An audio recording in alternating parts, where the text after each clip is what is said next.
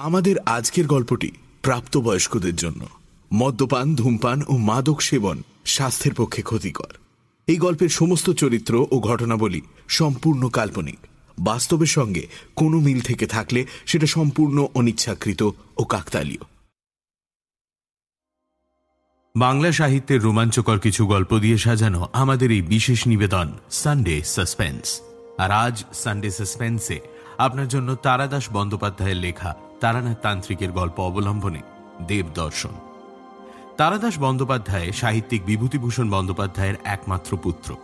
জন্ম 1947 সালের 15ই অক্টোবর, মৃত্যু 2010 সালের 18ই জুলাই। বাবার মতোই করেছেন শিক্ষকতা। রাজ্যের তথ্য ও সংস্কৃতি বিভাগের ডেপুটি ডিরেক্টর ছিলেন। তাঁর লেখা উল্লেখযোগ্য গ্রন্থ কাজল এবং কাজলের পরের পর্ব তৃতীয় পুরুষ। আমাদের আজকের গল্পটি আমরা নিয়েছি মিত্র ও ঘোষ থেকে প্রকাশিত অলাদ চক্র বইটি থেকে।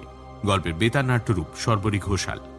গল্প পাঠে মীর, গল্পের সূত্রধার আমি দীপ। শুরু হচ্ছে দেবদর্শন।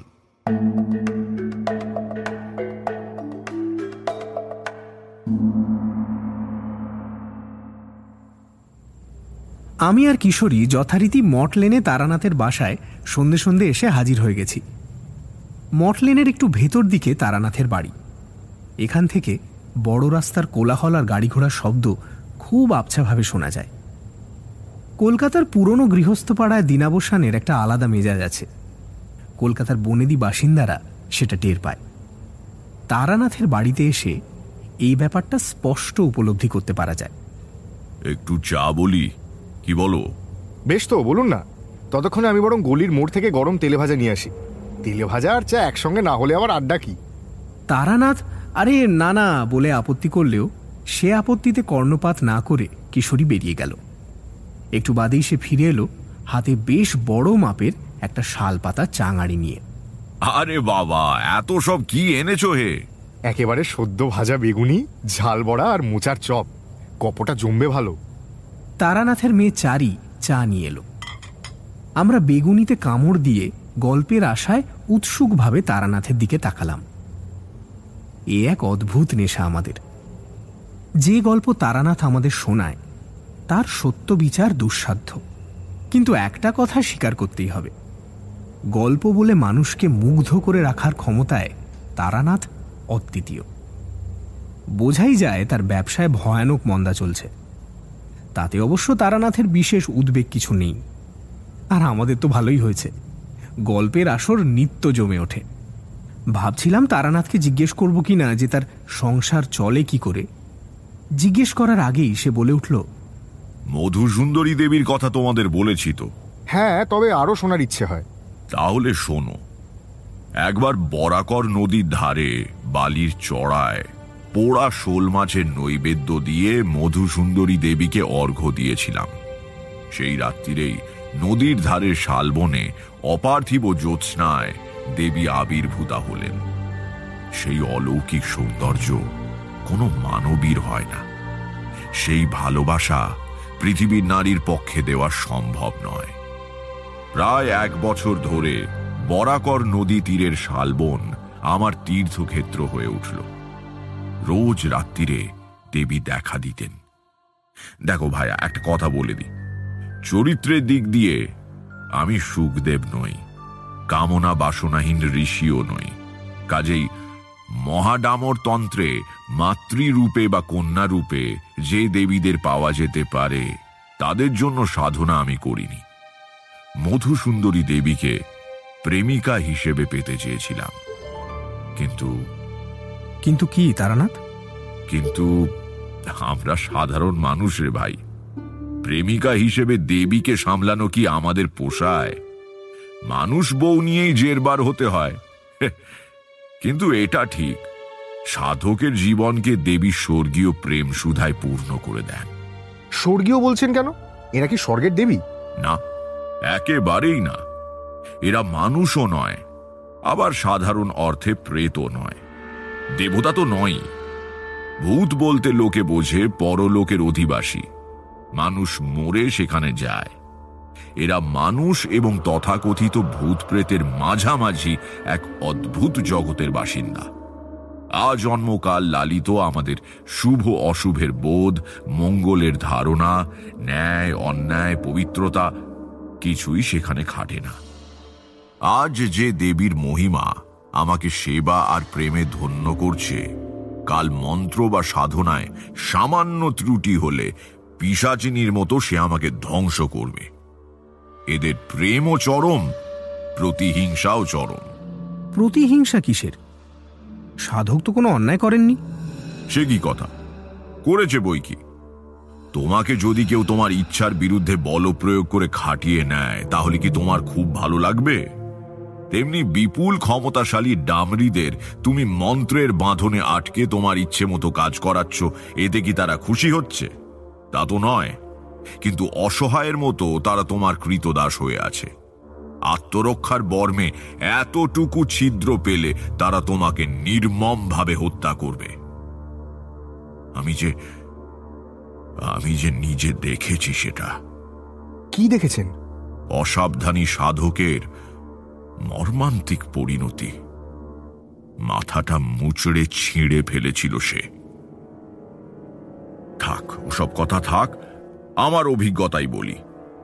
বরাকরের সেই বালির চড়ায় আমার সাধনার খবর পেয়ে বাড়ির লোক আমাকে গিয়ে ধরে আনে। তখন আমার পাগলের মতো দশা। কত মাস চুল দাড়ি কাটিনি, বড় বড় নখ, শতছিন্ন জামা কাপড়, গায়ে ময়লা। বাড়ি ফিরে আসবার আগের রাত্রিরে শেষবারের মতো দেবী আমাকে দেখা দিয়েছিলেন। বলেছিলেন, কিছু শক্তি আমি তোমাকে দিলাম, যদি বুঝে ব্যবহার করতে পারো তাহলে জীবনে অন্তত অন্ন বস্ত্রের অভাব হবে না। আমার সঙ্গে আর দেখা হবে না। যদি না চলে যেও না, বলে যাও, বলে যাও, বলে যাও মধুসুন্দরী দেবী, বলে যাও তোমার সঙ্গে দেখা হবার উপায়, বলে যাও। দেবী উত্তর দিলেন না, চলে গেলেন। এবার বুঝছো তো, আমার সাংসারিক অবস্থা যাই হোক, দেবীর আশীর্বাদেই একরকম করে চলে যায়। বড়লোক হতে পারিনি, কিন্তু ভিক্ষেও করতে হয়নি। বুঝলাম, আমার মনের কথা তারানাথ পড়ে ফেলেছে। তার সাংসারিক অবস্থা নিয়ে আমার মনে যে প্রশ্ন জেগেছিল, সেটার উত্তরই যেন সে দিয়ে দিল। দাঁড়াও, তোমাদের আজ এক অদ্ভুত গল্প বলি। একখানা পাসিং শো ধরিয়ে আরাম করে ধোঁয়া ছাড়ে তারানাথ। দেশলাইয়ের কাঠিটা ছাইদানি হিসেবে রাখা নারকেলের মালায় গুঁজে দিতে দিতে তারানাথ বলল, এত সব অদ্ভুত ঘটনা আমার জীবনে ঘটেছে যে ভাবলে আমার নিজেরই অবাক লাগে। আর তোমরা তো নিশ্চয়ই ভাবো লোকটা নির্বিকার মুখে মিথ্যে গল্প বানিয়ে বলে। তোমাদের দোষ দেওয়া যায় না, এসব কাণ্ড বিশ্বাস করা সত্যিই কঠিন। তারানাথ খুব একটা বাজে কথা বলেনি। অদ্ভুত গল্পের নেশায় তার কাছে ছুটে আসি। যতক্ষণ সে গল্প বলে ততক্ষণ মুগ্ধ বিস্ময়ে শুনেও যাই। কোনো বিরুদ্ধ যুক্তি মনে উঁকি দেয় না। কিন্তু তার সান্নিধ্যের প্রবলতা থেকে মুক্তি পেয়ে গল্পের শেষে মঠ লেনের বাইরে এসে কলকাতার কঠিন ফুটপাতে পা দিলেই বিশ্বাস একটু একটু করে ক্ষইতে শুরু করে। মুগ্ধতা থাকে ঠিকই, তবে বিশ্বাসটা থাকে না। তবু পরের সপ্তাহে আবার যাই। গল্পের এমনই নেশা। আজকে যে ঘটনাটা বলছি, এ ঘটনা আমার প্রথম জীবনের। আজ থেকে প্রায় ৩০ কি ৩৫ বছর আগের কথা। দীক্ষা নিয়েছি তা ৮-১০ বছর হয়ে গেল, কিন্তু মনের ভেতর কোনো প্রসন্নতা অনুভব করি না। গুরুর প্রদর্শিত পথে সাধনা করবার চেষ্টা করি আর হাটে মাঠে ঘুরে বেড়াই। এমনি ঘুরতে ঘুরতে একদিন দুপুরের কিছু পরে ক্লান্ত হয়ে একটা নদীর ধারে ঝাঁকড়া এক বটগাছের ছায়ায় আশ্রয় নিলাম। জায়গাটা ভারী শান্তিপূর্ণ। নদী বয়ে যাচ্ছে সামনে, মাথার উপরে নানা ধরনের পাখির বিচিত্র ডাক। গাছের একটা শেকড়ে মাথা দিয়ে আরাম করে শুয়ে পড়লাম। ভবঘুরে জীবনের এই একটা সুন্দর দিক। কোনো দায় দায়িত্ব কিচ্ছু নেই, মুক্ত আনন্দে ঘুরে বেড়াও। ইচ্ছে হলে কোথাও দুদিন থাকো, ইচ্ছে না হলে আবার বেরিয়ে পড়ো। ভারী আনন্দের জীবন, চমৎকার জীবন। তাহলে আর সংসারের এই বন্ধনের মধ্যে ফিরলেন কেন? সত্যিকারের বড় মাপের সাধক হবার যোগ্যতা আমার ছিল না। জগৎ সংসার ব্যাপারে বিশাল মুক্তির মধ্যে চিরকালের জন্য নিজেকে যুক্ত করতে গেলে শক্তিশালী ব্যক্তিত্বের অধিকারী হতে হয়। নায়মাত্তা বলহীনেন লভ্য। তবু বলি, জীবনের ওই কটা বছর বড় আনন্দের, বড় শান্তিতে কাটিয়েছি। যাই হোক, ঘটনায় ফিরে আসি। ঠান্ডা ছায়ায় শুয়ে ঝিরঝিরে বাতাসে বোধহয় একটু ঘুম এসে গিয়েছিল। চটকা ভেঙে যেতে দেখলাম বেলা গড়িয়ে গেছে। সূর্যাস্ত হতে আর খুব বেশি দেরি নেই। পথে শুনেছি আরো মাইল চারেক বেড়ে গেলে পড়বে জয়তলা গ্রাম। সেখানকার মুকুজ্জে জমিদাররা যাত্রীদের জন্য অতিথিশালা করে রেখেছেন। সেখানেই রাত্রিটা থাকবো ঠিক করেছি। তাড়াতাড়ি উঠে হাঁটতে শুরু করলাম, কারণ 4 মাইল যেতে কম সময় লাগবে না। সন্ধ্যের কিছু পরেই জয়তলা গ্রামে পৌঁছলাম। মুকুজ্জেরা কোনো এক সময় বর্ধিষ্ণু জমিদার ছিলেন, কিন্তু এখন তাদের অবস্থা খুব একটা ভালো নয়। বিশাল বাড়ি মেরামতের অভাবে জীর্ণ হয়ে এসেছে। কোথাও দেয়ালের পলেস্তারা খসা, কোথাও কার্নিশে বটগাছের চারা। কিন্তু সব মিলিয়ে মানুষের আচরণে বনেদি আনার ছাপ। বারবাড়িতে দেউড়ির পাশে লম্বা কাছারি ঘর। সন্ধ্যের পর এখন সেখানে অন্য কর্মচারী কেউ নেই। কেবল সামনে লণ্ঠন নিয়ে প্রৌঢ় নায়েব মশাই বসে কি সব হিসেব দেখছেন। তা আমি গিয়ে দাঁড়াতে খেরো থেকে মুখ তুলে নায়েব মশাই বললেন, কে, কি চাই? আগে আমি তারানাথ চক্রবর্তী। ভবঘুরে বলতে পারেন। রাত্রিটুকুর জন্য একটু আশ্রয় মিলবে? বিলক্ষণ মিলবে। অতিথিশালায় ভালো ঘর দিচ্ছি, একটা সিধে দিয়ে দিচ্ছি, তাতে চাল ডাল আর ঘি লবণ থাকবে, আর আধশের দুধ। সারা রাত জ্বলবার মতো তেল ভরার লণ্ঠনও দেওয়া হবে। রঘু, রঘু। হ্যাঁ নাম মশাই, ডাকতেছিলেন? ইনি তারানাথ চক্রবর্তী, ব্রাহ্মণ সন্তান, অতিথি হয়ে এসছেন। একে অতিথিশালায় নিয়ে যাও, পূবের ভালো ঘরটা দেবে। রঘু আমাকে নিয়ে গিয়ে ঘর খুলে দিল। মাঝারি ঘর, একটা ন্যাড়া তক্তাপোষ আছে, তাতে বিছানাপত্র কিছু পাতা নেই। সে একদিক দিয়ে ভালোই হয়েছে। অন্যের ব্যবহার করা বিছানায় বা চাদরে আমার শুতে ভারী অস্বস্তি হয়। বারান্দায় কাঠের জালের উনুন আছে ঠাকুর মশাই, আর ওই দিকের কোণের ঘরে জ্বালা করা শুকনো জ্বালানি কাঠ আছে। যত দরকার হয় নিয়ে নেবেন কোন। সিধে এসে গেল। রান্না বান্না করে খেয়ে রাতে ক্লান্তিতে ঘুমিয়ে পড়লাম। পরের দিন সকালে অতিথিশালার পরিচারক রঘু এসে ছোট বেতের ধামায় করে চিড়ে আর নারকেল জলখাবার দিয়ে গেল। ভাবলাম, বাহ, বেশ নিয়ম তো এদের। অতিথির স্বাচ্ছন্দ্যের জন্য সদা ব্যস্ত। বনেদিয়ানা একেই বলে। জলখাবার খাচ্ছি, এমন সময় রঘু আবার এসে বলল, ঠাকুর মশাই, আপনি কি আজও নিরামিষ খাবেন? কাল রাত্রিরে হঠাৎ কোনো ব্যবস্থা করা যায়নি। যদি আমিষ আহারে আপত্তি না থাকে তার ব্যবস্থা দেখি কে। আপত্তি আর কি? আমি কি বসতাম যে মাছ মাংস খাবো না? কিন্তু ওসব করার দরকার নেই। আমি তো চলে যাব। চলে যাবেন? কেন যাব না? অতিথি কি চিরদিন থাকে? সে তো ঠিক ঠাকুর মশাই, তবে এই বিষয়ে আমিও কিছু বলতে পারবো না। আপনি জল খান, আমি নায়েব মশাইকে খবর দিচ্ছি। একটু বাদেই নায়েব সাহেব হাজির হলেন। গোল গোল চেহারার মধ্যমাকৃতি মানুষটি, ভারী সজ্জন। এসে বললেন, ঠাকুর মশাই নাকি আজ চলে যাওয়া স্থির করেছেন? হ্যাঁ। কিন্তু তা তো হবার নয়। সে কি, আমি অতিথি না বন্দী? না না, ছি ছি ছি, অমন কথা বলবেন না। বন্দী হতে যাবেন কেন?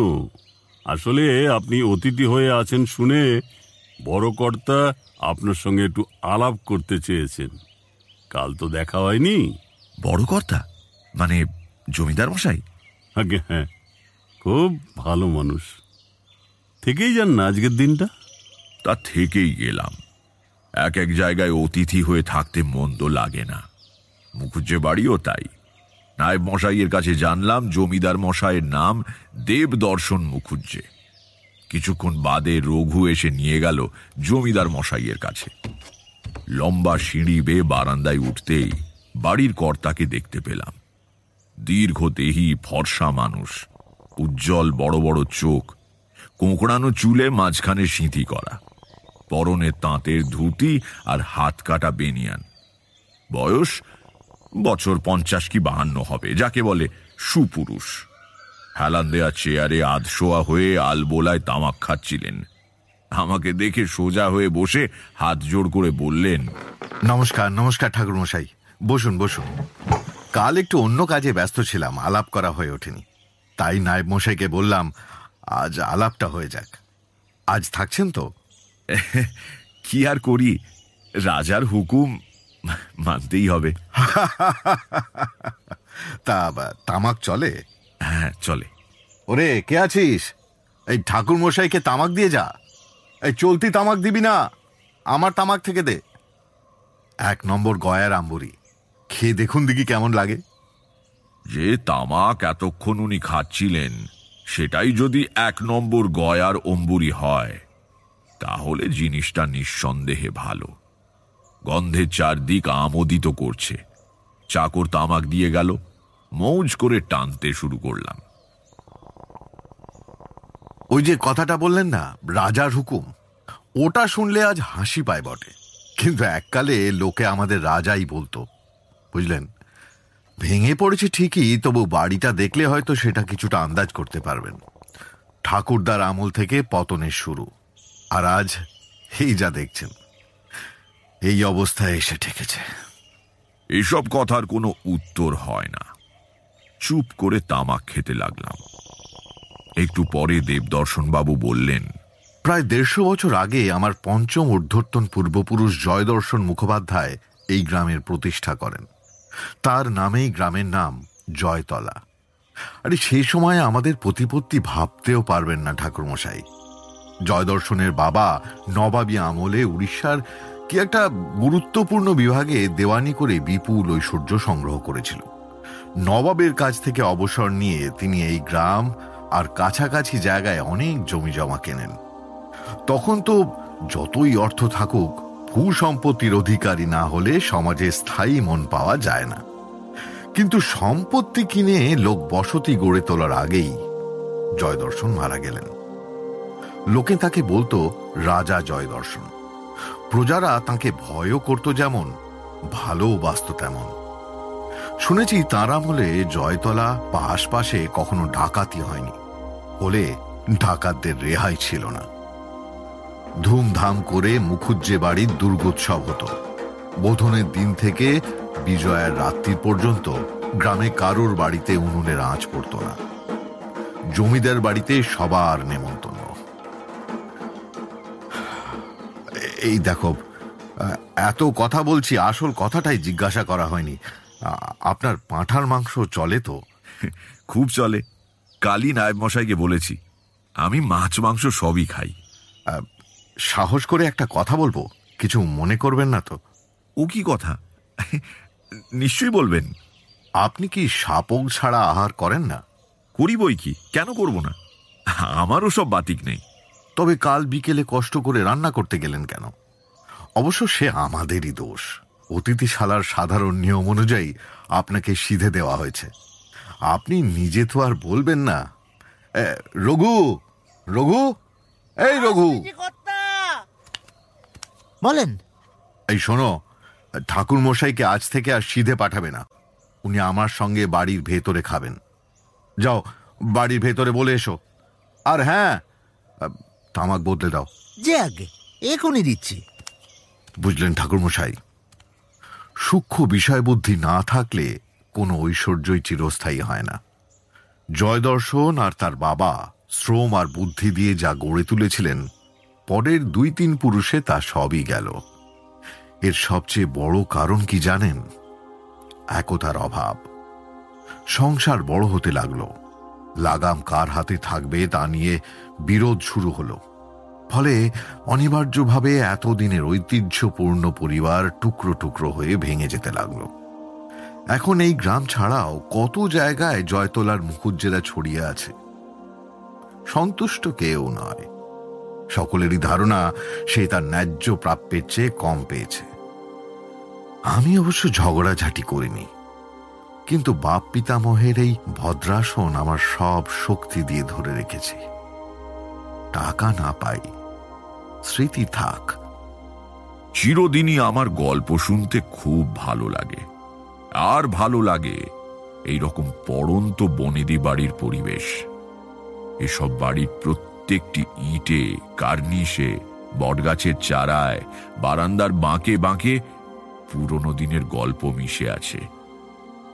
কাদের যেন সব ফিসফাস কানাকানি, হঠাৎ আধো অন্ধকারে কে যেন কোথায় হেসে উঠল, মিলিয়ে যাওয়া ধূপের গন্ধ পাক খায় আনাচে কানাচে।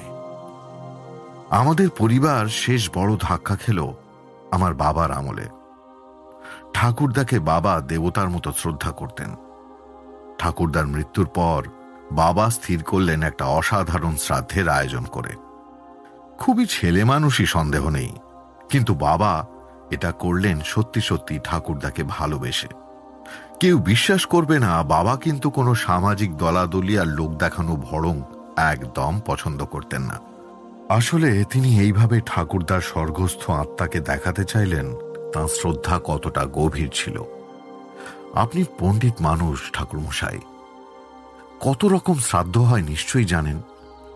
সবচেয়ে অনাড়ম্বর হল তিল কাঞ্চন শ্রাদ্ধ, তারপর ষোড়শ পচার, তারপর বৃষোৎসর্গ, তারপর দানসাগর। দানসাগরে গিয়ে সবাই থেমে যায়, মানে ওই পর্যন্ত যারা পৌঁছতে পারে। কিন্তু এর চেয়েও বড় মাপের শ্রাদ্ধ আছে, তা হল দ্বিজ দম্পতি শ্রাদ্ধ। বাহ, আপনি জানেন? অবশ্য আপনি তো জানবেনই। দ্বিজ দম্পতি শ্রাদ্ধে তিল কাঞ্চন থেকে দানসাগর পর্যন্ত সবই করতে হয়। তারপর আমন্ত্রণ করে আনা এক ব্রাহ্মণ যুবক আর এক কুমারী মেয়ের বিয়ে দেওয়া হয়। ওই মণ্ডপেই তাদের ভূমি দান করতে হয়, মেয়ের গয়না, ছেলের যাবতীয় জিনিস দিতে হয়, তাদের ঘর বসত করিয়ে ভবিষ্যতের সমস্ত সংস্থান করিয়ে দিতে হয়। তাহলে বুঝতেই পারছেন কাণ্ডখানা।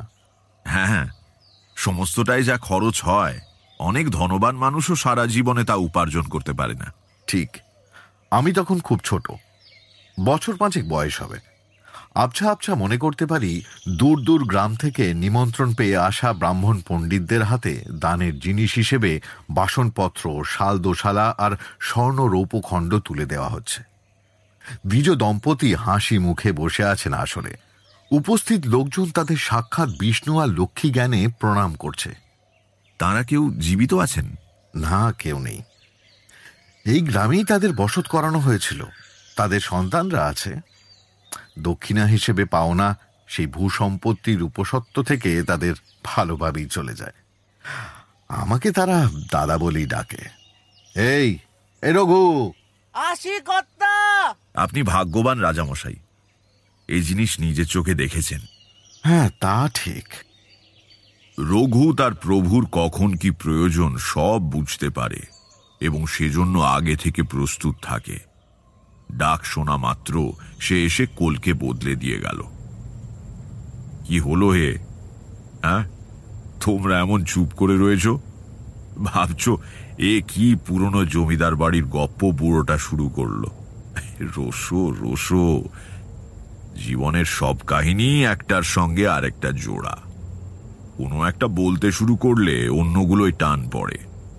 তাছাড়া বকবক করা বয়স বাড়বার একটা লক্ষণ। তো আর বকবো না থামবো? আরে বলতে থাকুন, এই শুনতেই তো আশা। তেমন হলে সারা রাত বসে শুনবো। তারানাথ পরিতৃপ্ত মুখে নতুন একটা পাসিং শো ধরালো।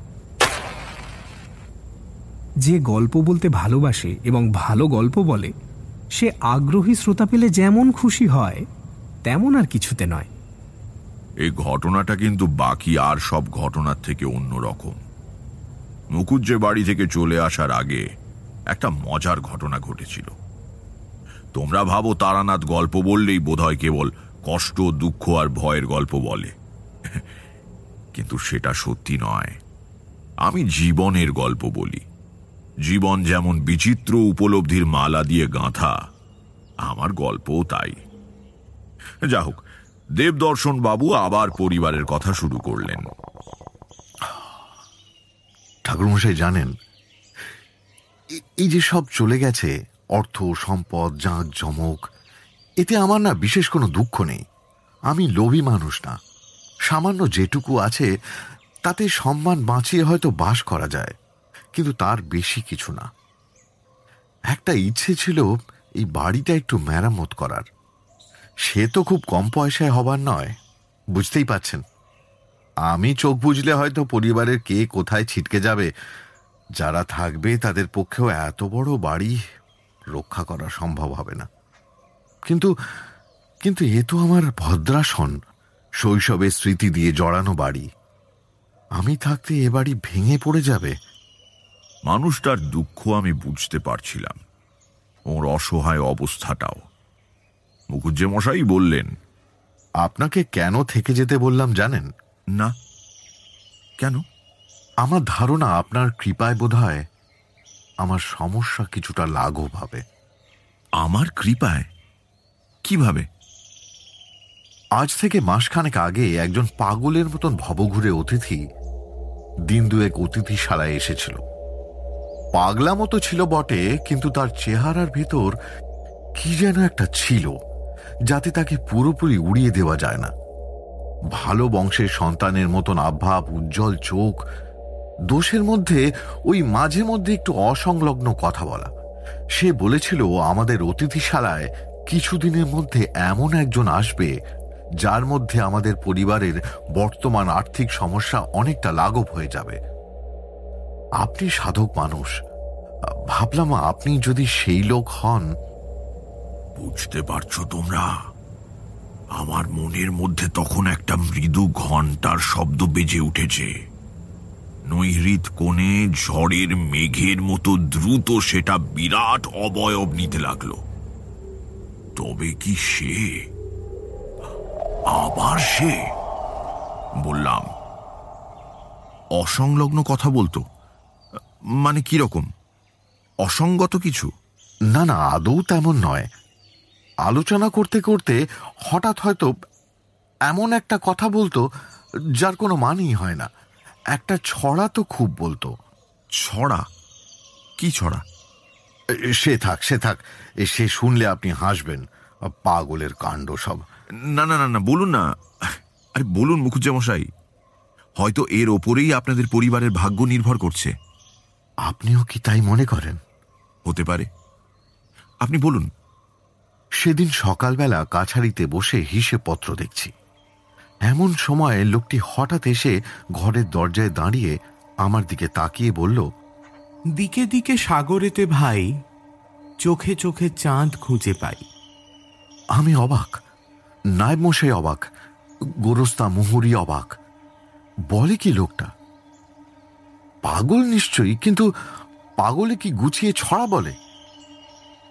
যাই হোক, এরপর সে আমার দিকে তাকিয়ে বলল, এই অতিথিশালায়, এই বাড়িতে একজন আসবে শিগগিরই, সাধক মানুষ। তাকে এই ছড়া শুনি, সে তোমার উপকার করবে। এই ঘটনার পর আর একটা দিন সে আমাদের বাড়ি ছিল। ওই একটা দিন সে প্রায়ই ঘুরে ঘুরে আমার কাছে আসতো আর বলতো, মুখস্থ করে নাও, মুখস্থ করে নাও, খুব কাজে দেবে। লোকটির নাম বলেছিল? বলেছিল ব্রাহ্মণ সন্তান, নাম অমরজীবন ভট্টাচার্য।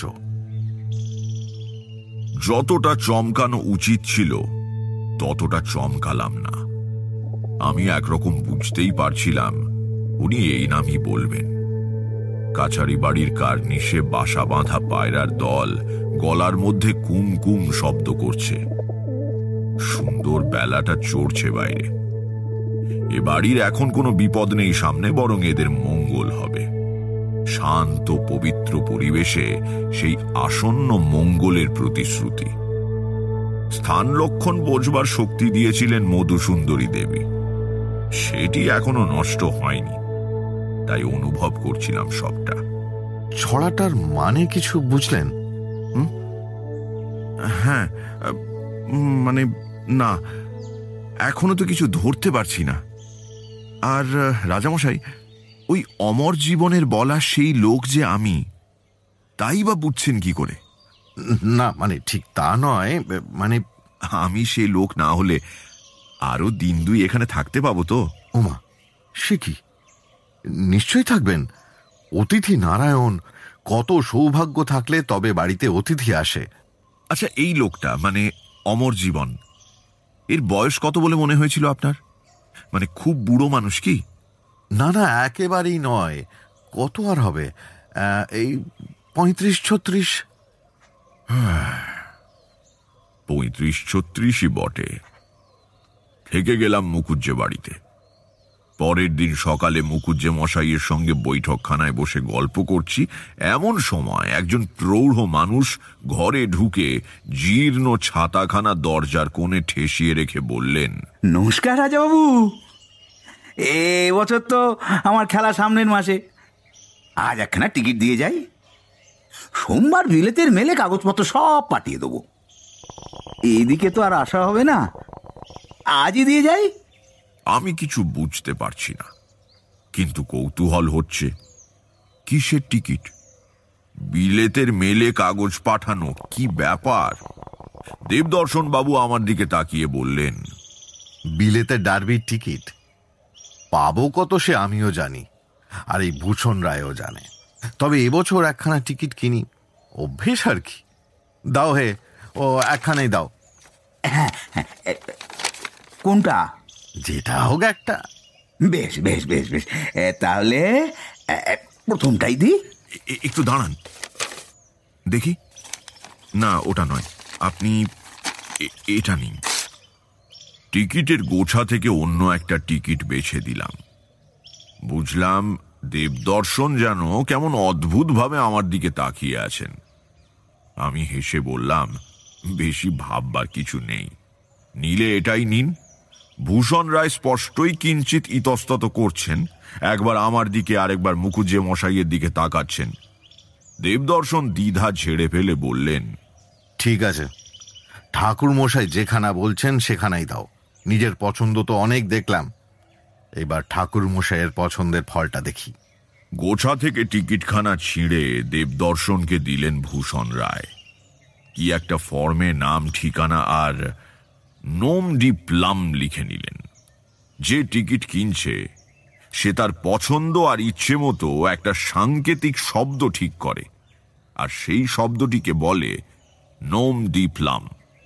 এর ফলে কে পুরস্কারের প্রাপক তা নিয়ে কোনো সংশয় থাকে না। একই নামে একাধিক লোক থাকতে পারে, কিন্তু গোপনে নির্বাচন করা সাংকেতিক শব্দ কখনো এক হবে না। নোমডি প্লাম কি লিখবো?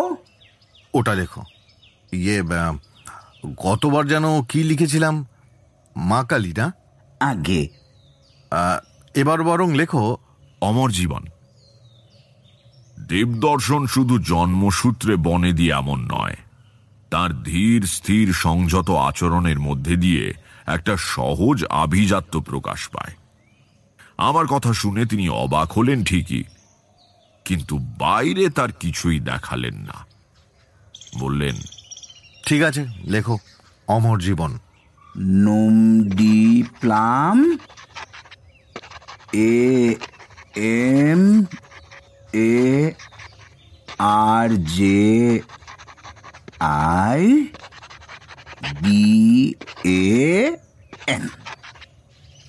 অমর জীবন। ভূষণ রায় চলে গেলে দেবদর্শন কিছুক্ষণ চুপ করে গড়গড়ার নলে টান দিলেন। তারপর বললেন, ঠাকুরমশাই, জানি কিছু প্রশ্ন আছে যা করতে নেই, তবু কিছুতেই কৌতূহল নিবৃত্তি করতে পারছে না বলে মার্জনা করবেন। টিকিটটা বদলে দিলেন কেন? বিশেষ কোনো যে কারণ আছে এমন বলতে পারি না, তবে অমর জীবনের বলা ছড়াটা একটা ছোট্ট কারণ হলেও হতে পারে। কি রকম? আপনি কি ওই কবিতার মানে বুঝতে পেরেছেন? জানি না, লটারি খেলার ফল বেরুলে সেটা বোঝা যাবে। মুখুজ্জেমশাই, আপনি প্রবীণ বুদ্ধিমান মানুষ, আপনাকে আগে থেকে মিথ্যে আশা দিয়ে ভোলাতে চাই না। একটা কিছু আন্দাজ করেই নিশ্চয়ই টিকিটটা বদলেছি, কিন্তু তা বলবার সময় এখনো আসেনি। ঠাকুরমশাই, আপনি কিছুদিন আমার কাছে থাকবেন তো?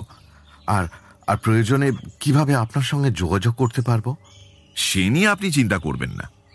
প্রয়োজন ঘটলে আমি নিজেই ঠিক যোগাযোগ করে নেব। আমি বেশি দিন কোথাও থাকি না মুখুজ্জেমশাই, কিছু মনে করবেন না। বাড়িতেও মন বসেনি বলেই বেরিয়েছিলাম। মুখুজ্জেমশাই সংযত ব্যক্তিত্বের মানুষ, এ নিয়ে বারবার অনুরোধ করে আমাকে বিব্রত করলেন না।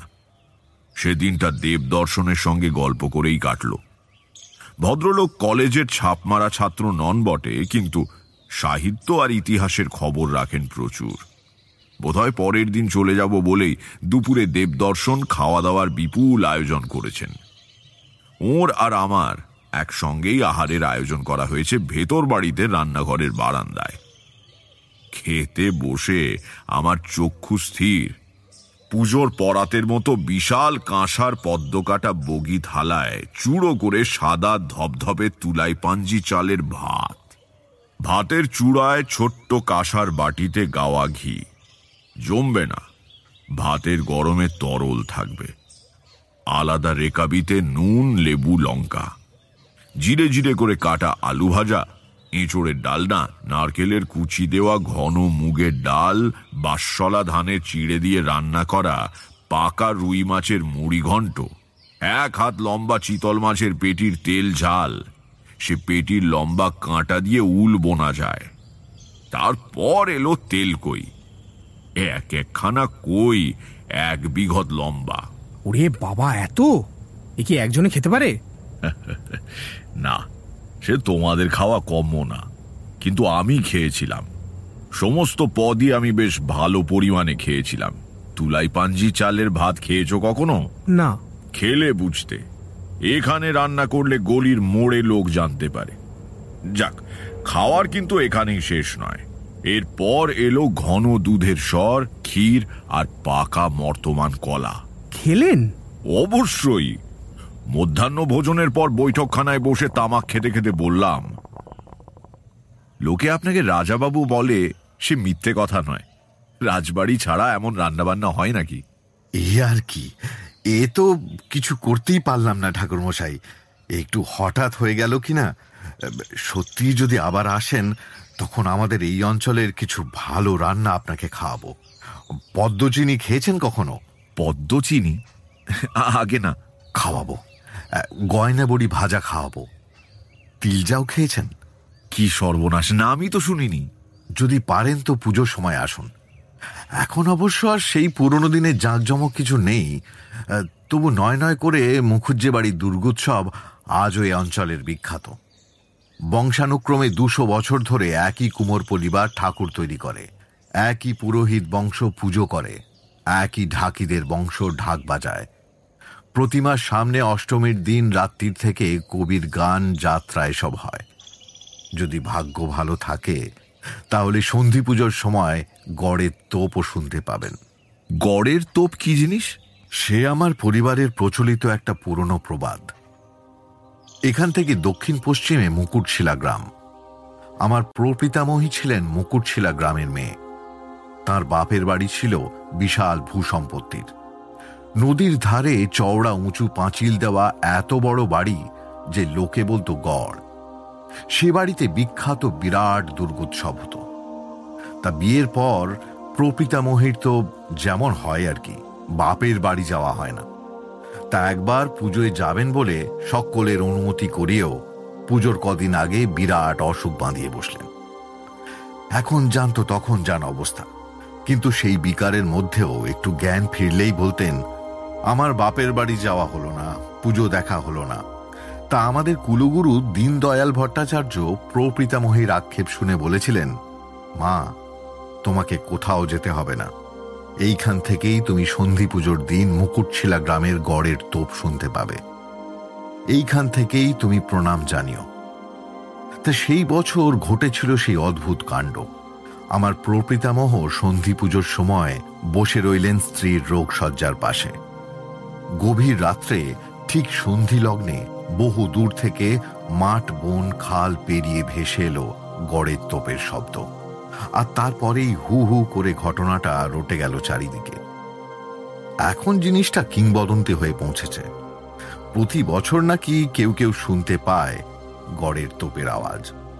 এতে কিংবদন্তির কি আছে? তোপের আওয়াজ শোনা তো যেতেই পারে। না, তা যেতে পারে না ঠাকুরমশাই। জয়তলা থেকে মুকুটশিলার দূরত্ব 40 মাইল। সে কি? আপনি কখনো শুনেছেন সেই তোপের আওয়াজ? বাল্যে 2-1 শুনতে পেয়েছি বোধহয়। পরিষ্কার স্মৃতি কিছু নেই। বড় হওয়ার পর তেমন ভাবে কখনো নয়। তেমন ভাবে নয় মানে? বড় হতে আরম্ভ করলে কিছু কিছু বিশ্বাসের ভিত্তি নড়ে যায়। তবে আমার বিয়ের বছর হঠাৎই মনে হলো তোপের শব্দ শুনলাম। একটু অন্যমনস্ক ছিলাম, জানি না ঠিক শুনেছিলাম কিনা। পরের দিন আবার বেরিয়ে পড়লাম পথে। পথটাই বুঝলে আমার ঠিক জায়গা, ঠিকঠাক খাপ খেয়ে যায়। চিন্তাহীন, মুক্ত, আনন্দে ভরা দিনগুলো। তোমরা যারা সংসারী মানুষ তারা এই জীবনটাকে ঠিক উপলব্ধি করতে পারবে না। তবে আবার বলছি, মনে বল আর সাহস থাকা চাই। দুর্বল পুতুপুতু লোক এই আনন্দ পাওয়ার যোগ্য নয়। শরৎকাল এসে গেল, কিছুদিনের মধ্যেই দুর্গাপুজো আসছে। একটা কালীবাড়ির নাট মন্দিরে আশ্রয় নিয়েছিলাম সেই রাত্রিরে। বেশ পরিচ্ছন্ন জায়গা, মশা টশা বিশেষ নেই। কিছুক্ষণের মধ্যে ঘুম ঘুম ভাব ঘনিয়ে এলো। সারাদিন পথশ্রমের পর ঘুম আসার অনুভূতি বেশ আরামের। হঠাৎ সেই অন্ধকারের ভেতর থেকে কানের কাছে কে যেন বলল, কাল সকালেই রওনা হয়েও, মুখুজ্জে বাড়ির পুজোয় এবার তোমার থাকা দরকার। চমকে উঠে বসলাম। কে কে বলল কথাটা? তারার আলোয় আবছা দেখা যাচ্ছে নাট মন্দির। কই, জনপ্রাণীও তো নেই কোথাও। অথচ আমি পরিষ্কার শুনেছি। উঠে একবার চারপাশটা ঘুরে দেখে এলাম। না, সত্যি কেউ কোথাও নেই। তাহলে তারপরেই হঠাৎ একটা ধাক্কার মতো মনে হলো, এই গলার স্বরের অধিকারীকে আমি চিনি। অমর জীবন। আমাদের পারিবারিক ইতিহাসের পর্বে পর্বে সে কিভাবে জড়িয়ে গিয়েছে সে তো তোমরা জানো। রহস্যের কুয়াশায় ঢাকা তার পরিচয়। আকাশের নক্ষত্রদের মতো সে প্রাচীন। তার নির্দেশ আমাকে মানতেই হবে। ঘুরতে ঘুরতে 1.5খানা জেলা পার হয়ে চলে এসেছিলাম, কাজেই ফিরতে বেশ সময় লাগলো। খুব প্রাণপণ হেঁটেও পুজো আরম্ভ হওয়ার আগে মুখুজ্জে বাড়ি পৌঁছতে পারলাম না। মহাষ্টমীর দিন সকালে পৌঁছলাম জয়তলা গ্রামে। দূরে মুখুজ্জে বাড়ির পুজোর ঢাক বাজছে। গ্রামের রাস্তাতেও খুব বেশি লোক নেই। দল বেঁধে সবাই জমিদার বাড়ির পুজো দেখতে গিয়েছে। পথের বাঁক ঘুরেই সামনে মুখুজ্জে মশাইয়ের বাড়ি। কাছারি আর অন্দরমহলের মাঝখানে বিরাট উঠোনে শামিয়ানা টাঙানো হয়েছে। তার নিচে অন্তত 100-3 লোক হাত জোড় করে প্রতিমার দিকে তাকিয়ে বসে। আমি মণ্ডপে ঢুকতেই সমস্ত কোলাহল থেমে গিয়ে অত বড় আসরে স্তব্ধতা নেমে এলো। প্রথমে বুঝতে পারিনি, তারপর বুঝলাম সন্ধি পূজা সমাগত। ঠাকুর দালানে প্রতিমার সামনে 108খানা পেতলের প্রদীপ ধকধক করে জ্বলছে। পুরোহিত এক দৃষ্টিতে তাকিয়ে আছেন লোহার বেড়ের উপর বসানো নতুন জল ভরা মাটির হাঁড়ির দিকে। তার তলার ফুটো দিয়ে জল বেরিয়ে যাচ্ছে। সমস্ত জল বেরিয়ে গেলে সন্ধি পুজো শুরু হবে। ভালো সময় পৌঁছলাম মুখুজ্জে মশাইয়ের বাড়িতে। রঘুই আমাকে প্রথম দেখতে পেল। এক গাল হেসে আসরের সামনে যেখানে দেবদর্শন বসে আছেন সেখানে নিয়ে গিয়ে নিচু হয়ে বোধহয় আমার কথা বলল তাঁকে। দেবদর্শন চমকে উঠে মাথা ঘুরিয়ে আমার দিকে তাকালেন। আর ঠিক তখনই, মানে আপনি সেই 40 মাইল দূরের তোপের আওয়াজ শুনলেন? আমি একা নয়, মানুষের জয়ধ্বনি বলছিল আরো অনেকে শুনেছে। অদ্ভুত কাণ্ড। মুখুজ্জে মশাই আমার দিকে ঘুরে তাকালেন, আর চোখাচোখি হওয়া মাত্র সেই তোপের আওয়াজ। ওদিকে সন্ধি পুজোর সময় এসে গেল, ঢাক বেজে উঠল। তারপর বলি শুরু হলো। না, পশু বলি হয় না এ বাড়িতে। কামারের হাতে ঝকঝকে খাঁড়া উঠছে নামছে, এঁটেল আর বালিমাটি মিশিয়ে তৈরি বেদির ওপর পরপর বলি হয়ে যাচ্ছে 108টা চাল কুমড়ো, কলা, আখ, সুপুরি। তার মধ্যে সুপুরি বলি ব্যাপারটা দেখার মতো। মাটির বেদিতে রাখা ওইটুকু একটা জিনিসের ওপর অত বড় ভারী খাড়া নির্ভুল ভাবে নেমে আসছে। সুপুরি এতটুকু পিছললে মহা অকল্যাণ। সন্ধি পুজো শেষ, দেবদর্শন প্রণাম সেরে আমার কাছে এসে দাঁড়ালেন। তার চোখে জল। শুনলেন ঠাকুরমশাই তোপের শব্দ? হ্যাঁ, শুনলাম। আপনার নিমন্ত্রণ রেখে ভালোই করেছি। চলুন আমরা বৈঠকখানায় গিয়ে বসি। ভেতরে আমরা গিয়ে বসার একটু পরেই রঘু দুজনকে তামাক দিয়ে গেল। পেছনে এলো পুরোহিতের তন্ত্রধার, তার হাতে দুখানা কাঠের বার কষে পুজোর প্রসাদ। প্রসাদ খেয়ে আপাতত চালান ঠাকুরমশাই, দুপুরে খেতে কিন্তু একটু দেরি হবে। লোকজন সব সন্ধি পুজো দেখছিল, এইবার রান্না চাপানো হবে। অসুবিধে কি? আমার কোনো তাড়া নেই। আমাদের কিন্তু দেবী পুরাণ মতে পুজো, এই কদিন নিরামিষ খাওয়া চলে। একেবারে দশমীর দিন বিসর্জন সেরে এসে রাত্রিরে লুচি মাংস খাওয়া হবে সকলে মিলে। চমৎকার ব্যাপার। দেবদর্শনের বাড়ির একটা সুন্দর প্রথা দেখলাম, যেমন দুপুরে আর রাত্রিরের সামুদায়িক ভোজ। সবাই মিলে শামিয়ানার নিচে সারি দিয়ে বসে একই খাবার খাওয়া হচ্ছে। জমিদার বলে দেবদর্শন আলাদা বসেননি, বা তাকে আলাদা করে বিশেষ কোনো খাবারও দেওয়া হচ্ছে না। আয়োজন হয়তো বিরাট কিছু নয়, কিন্তু সমবেত মানুষজন সোনা হেন মুখ করে আনন্দের সঙ্গে খাচ্ছেন। প্রথম কারণ জমিদার বাবুর প্রতি ভালোবাসা। দ্বিতীয় কারণ একসঙ্গে বসে খাওয়ায় আনন্দ। সকলের সঙ্গে আনন্দ করে পুজোর বাকি দুটো দিন কেটে গেল। দশমীর দিন দুপুরের পর থেকে বউ আর ঝিয়ের দল ভিড় করে ঠাকুর বরণ করতে শুরু করলো। দুথাক তক্তা দিয়ে প্রতিমার সামনে উঁচু মঞ্চের মতো করে দেওয়া হয়েছে, তার উপরে দাঁড়িয়ে মেয়েরা ঠাকুরের কপালে সিঁদুর পরিয়ে দিচ্ছে, মুখে ছুঁয়ে দিচ্ছে সন্দেশ।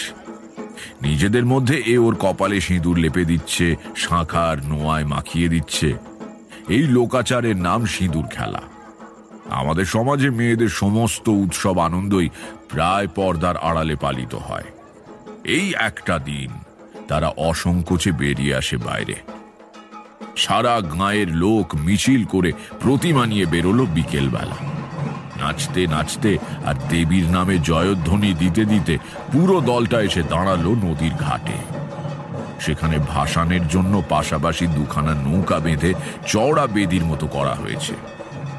ঠাকুর শুদ্ধ তক্তা রাখা হলো সেই নৌকোর ওপর। সঙ্গে উঠল 10-12 জন বলিষ্ঠ লোক আর 6 জন ঢাকি। ঘাট থেকে ছেড়ে ধীর গতিতে নৌকো মাঝ নদীতে গিয়ে দাঁড়ালো। তখন অন্ধকার নেমেছে ঘোর হয়ে, নৌকোর ওপর জ্বলে উঠেছে মশাল। হঠাৎ সবগুলো ঢাক বেজে উঠল দ্রুত তালে। আস্তে আস্তে দুদিকে সরে গেল দুই নৌকো। প্রতিমা বাহকের মাঝখানে বাঁধনে দড়ি কেটে দিয়েছে। সোজাসুজি দাঁড়ানোর অবস্থায় জলে ডুবে গেল দেবী প্রতিমা। পাগলের মতো বাজছে ঢাক, পাগলের মতো চেঁচাচ্ছে মানুষ, ধক ধক করে জ্বলছে মশাল।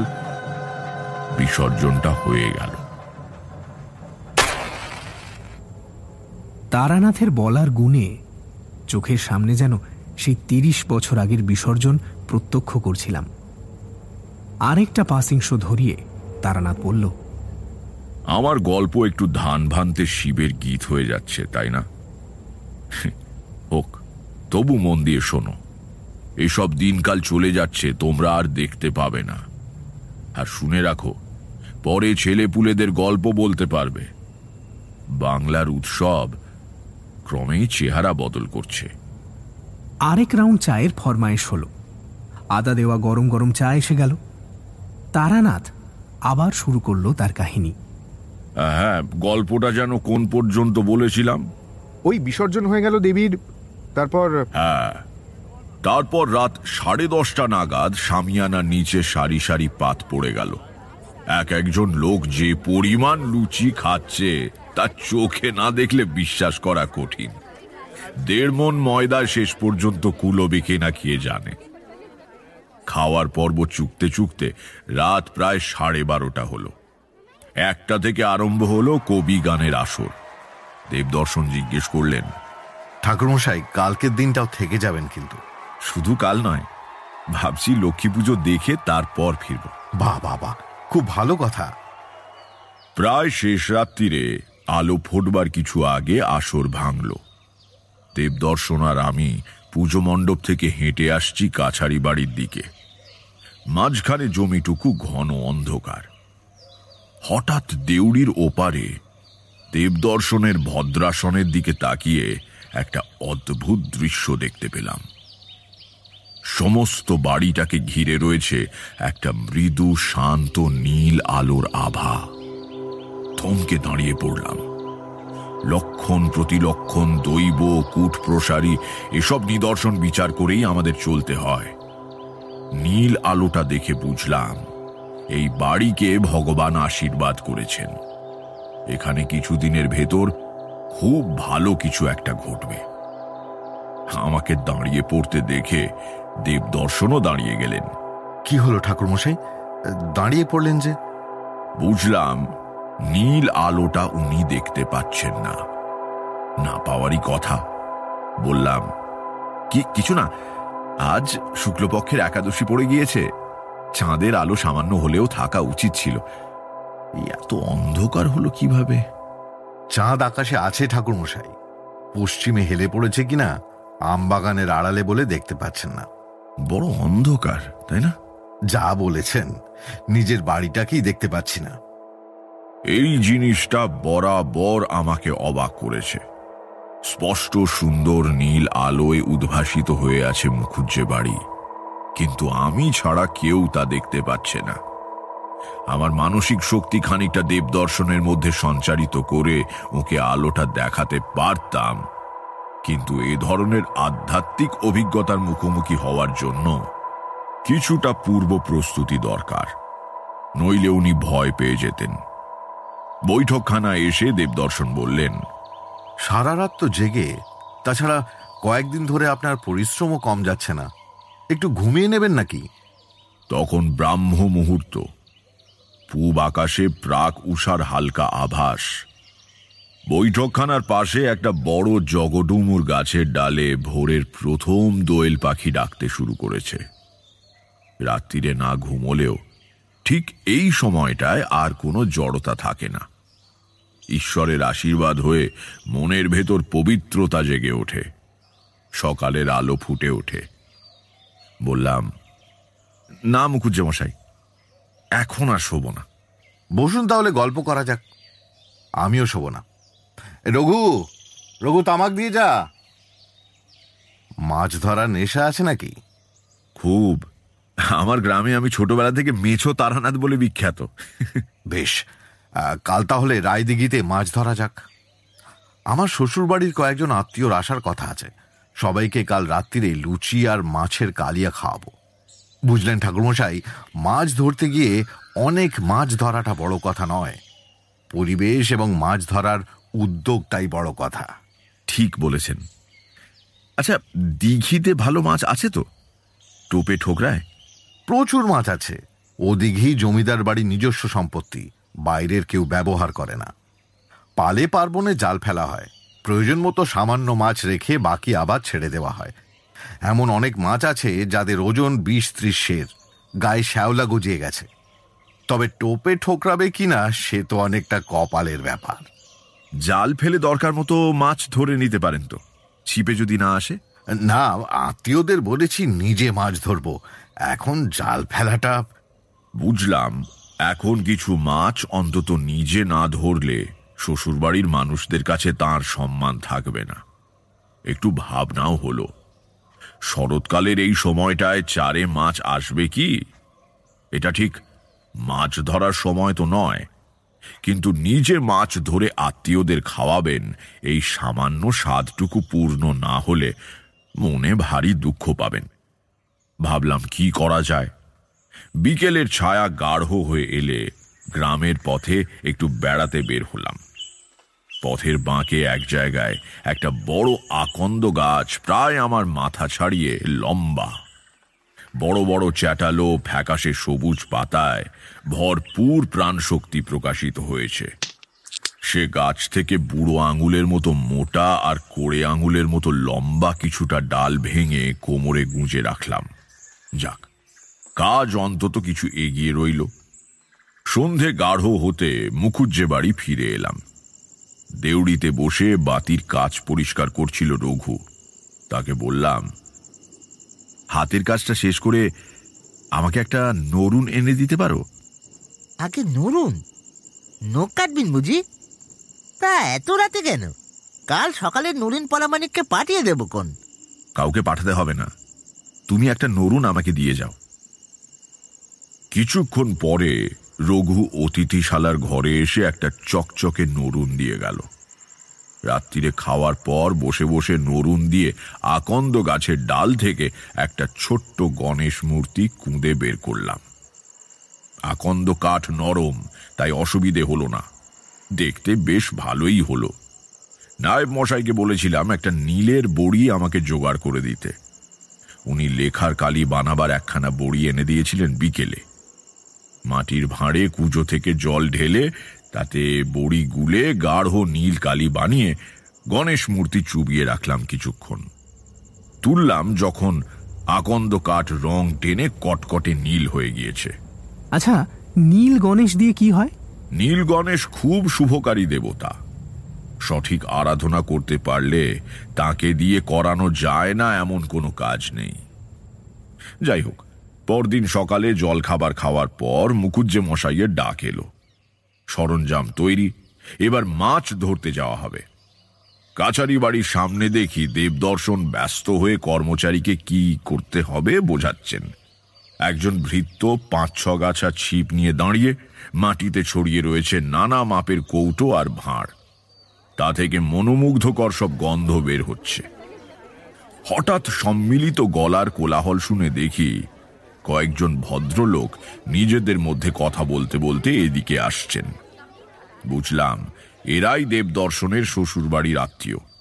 এদের সামনেই তিনি মাছ ধরে দেখাতে চান। দিঘির ধারে পৌঁছলাম। রানী দিঘি সত্যি একটা বিরাট জলাশয়।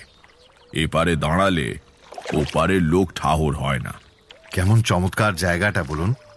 এ তো বিরাট দিঘি, এপার থেকে ওপারে দাঁড়ানো মানুষকে তো ভালো করে চেনাই যাচ্ছে না। এখন মৎস্য দেবতা তুষ্ট হয়ে চার খেলেই মুখ রক্ষে। ছুপ ছুপ শব্দ করে জলে চার ছড়াচ্ছেন দেবদর্শন। গন্ধে চারিদিক মম করছে। পুরুষটু কেঁচো দিয়ে টোপ গাঁথা হলো। শক্ত মুঠোয় ছিপ ধরে তীক্ষ্ণ চোখ করে বসলেন বটে, কিন্তু জমিদার মশাই আজ কতটা সফল হবেন সে বিষয়ে আমার যথেষ্ট সন্দেহ রইল। গত 20 বছর ধরে মাছ ধরে আসছি, শরতের সকালে টোপে মাছ ঠোকরাতে খুব একটা দেখিনি। দেবদর্শন আমার দিকে তাকিয়ে বললেন, ঠাকুরমশাই, আপনিও একটা ছিপ নিয়ে বসে যান না, শুধু দেখবেন কেন? না, আজ আপনিই ধরুন, আজ আর হাত লাগাতে ইচ্ছে করছে না। মাছ ধরতে ইচ্ছে করছিল না এমন নয়, কিন্তু ভাগ্যবশে ওর বদলে আমার ছিপে মাছ উঠলে উনি দুঃখ পেতেন। আমি দেবদর্শনের পেছনে একটা কলা পাতা পেতে বসে পড়লাম। যা আশঙ্কা করেছিলাম তাই ঘটতে চলল। অনেকক্ষণ অপেক্ষা করেও একটা মাছও চারে এলো না। কি হলো বলুন তো ঠাকুরমশাই, তারা সব গেল কোথায়? দুপুরের খাওয়ার সময় হয়ে গেল। মাছেদের অস্তিত্ব আছে বলেই মনে হয় না। এক সময় ছিপ গুটিয়ে রেখে উঠে দাঁড়িয়ে দেবদর্শন বললেন, চলুন খেয়ে আসা যাক, তারপর আবার বসা যাবে। ততক্ষণে চার আরেকটু জমুক। হ্যাঁ হ্যাঁ, সেই ভালো। ও মনে হয় আজ তারা আর চারা খাবে না, বুদ্ধিমান হয়ে গেছে সব। দেবদর্শনের মুখ একটু ছোট, নিচু স্বরে বললাম, চিন্তা নেই, খেয়ে এসে বসুন, পাবেন। দেবদর্শন চমকে আমার দিকে তাকালেন, মুখে কিছু বললেন না। আমি একটু হাসলাম। খাওয়ার পরেই আর দেরি না করে আবার রানীদিঘির পাড়ে ফিরে আসা হলো। ছিপ মুঠো করে বসে গেলেন দেবদর্শন। আর চোখে তাকিয়ে দেখলাম জমিদার মশাইয়ের সব আত্মীয়রা এখনো এসে পৌঁছয়নি। যারা এসেছেন তারা নিজেদের মধ্যে কথাবার্তা বলছেন, এদিকে কারোর তেমন মনোযোগ নেই। আমি ধুতির ভাঁজে লুকিয়ে রাখা নীল গণেশের মূর্তিটা বের করে মনে মনে বললাম, শ্বেতার্ক নির্মিতং গণনাথং পঞ্চান্তকং ওম অন্তরিক্ষায় স্বাহা। মন্ত্রোচ্চারণ করেই দেবদর্শনের মাথার ওপর দিয়ে দিঘির জলে ছুঁড়ে দিয়ে বললাম, আরে কে কি ফেললো জলে? হে, মাছ পালিয়ে যাবে যে। এতক্ষণে হয়তো চাঁদ একটু জমে আসছিল। ভাবনা নেই, আমি একটা জিনিস ফেলেছি। আপনি? সে কি? কি জিনিস? ঘুরে বসুন, ঘুরে বসুন মুখুজ্জে মশাই, বাঁদিকে ছিপের ফাতলা কাঁপছে। বড় মাছ কেঁথেছে। 2-3 বার কেঁপে ফাতনা একেবারে নিতিল হয়ে গেল। হর্ষধ্বনি করে আত্মীয়ের দল উঠে দাঁড়ালো। ধনুকের মতো বেঁকে গিয়েছে ছিপ। মাছ ছুটেছে দিঘির উত্তর পশ্চিম কোণ লক্ষ্য করে। কিরকির আওয়াজ করে ঘুরে যাচ্ছে হুইল। প্রায় 1.25 ঘন্টা খেলবার পর হুইল গুটিয়ে ঘাটের কাছে মাছটা টেনে আনলেন দেবদর্শন। তার গা বেয়ে ঘাম ঝরছে, কিন্তু মুখ উজ্জ্বল। বড় মাছ গেঁথেছে এ খবর রটে যাওয়ায় রানী দিঘির পাড়ে ভিড় জমে গিয়েছে। অনেকক্ষণ লড়ে যদিও মাছটা নির্জীব হয়ে পড়েছে, তবু জলের ভেতরে ও জিনিস বাঘের মতো শক্তি ধরে। রঘু এবং আরো 3 জন লোক জলে নেমে পাঁজা কোলা করে জাপটে মাছটা ওপরে তুলে এনে ঘাটের পৈঠায় শুইয়ে দিল। 14-15 সের ওজনের বিশাল লালচে রুই, একটা বাছুরের মতো বড়।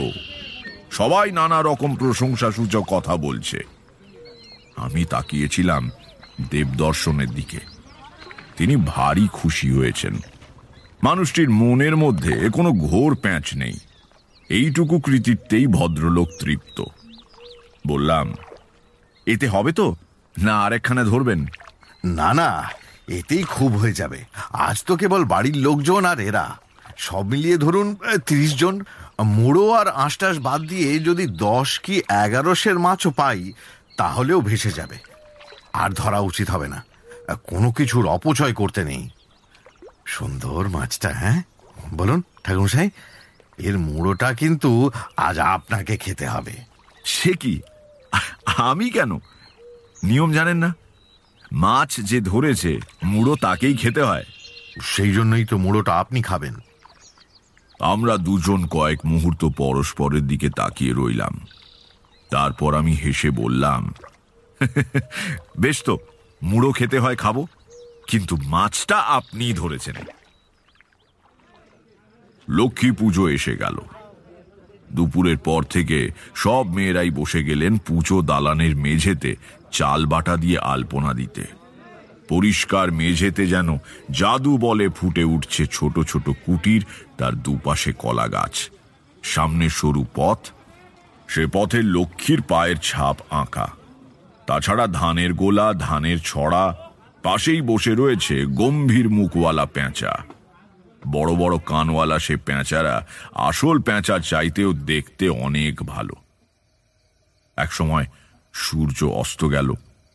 পুরোপুরি অন্ধকার নামার আগেই পূর্ব দিগন্ত বেয়ে উঠে এলো সোনালি রঙের পূর্ণিমা চাঁদ। পুজো শুরুর আগে দেবদর্শন স্নান সেরে এলেন, আর তখনই হঠাৎ বাইরে কিসের একটা হইচই শোনা গেল। ঘরে এসে ঢুকলো রঘু, নায়েব মশাই এবং আরো কয়েকজন। তারা সবাই খুব উত্তেজিত। সবাই একসঙ্গে কি একটা বলতে চাইছে। কি হয়েছে? কি ব্যাপার? হুজুর, ভূষণ রায় এসছে। দাসে এসেছে তো? ভিড়ের পেছন থেকে এগিয়ে আসে ভূষণ রায়।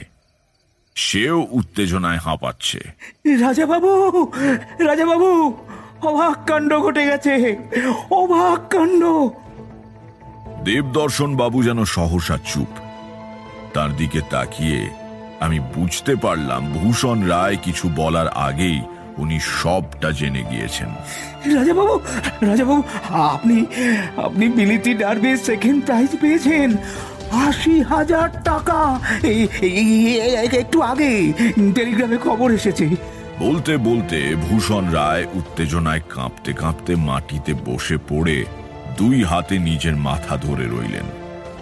হঠাৎ দেখলে মনে হবে তিনি এক্ষুনি একটা ভয়ানক খারাপ খবর পেয়েছেন।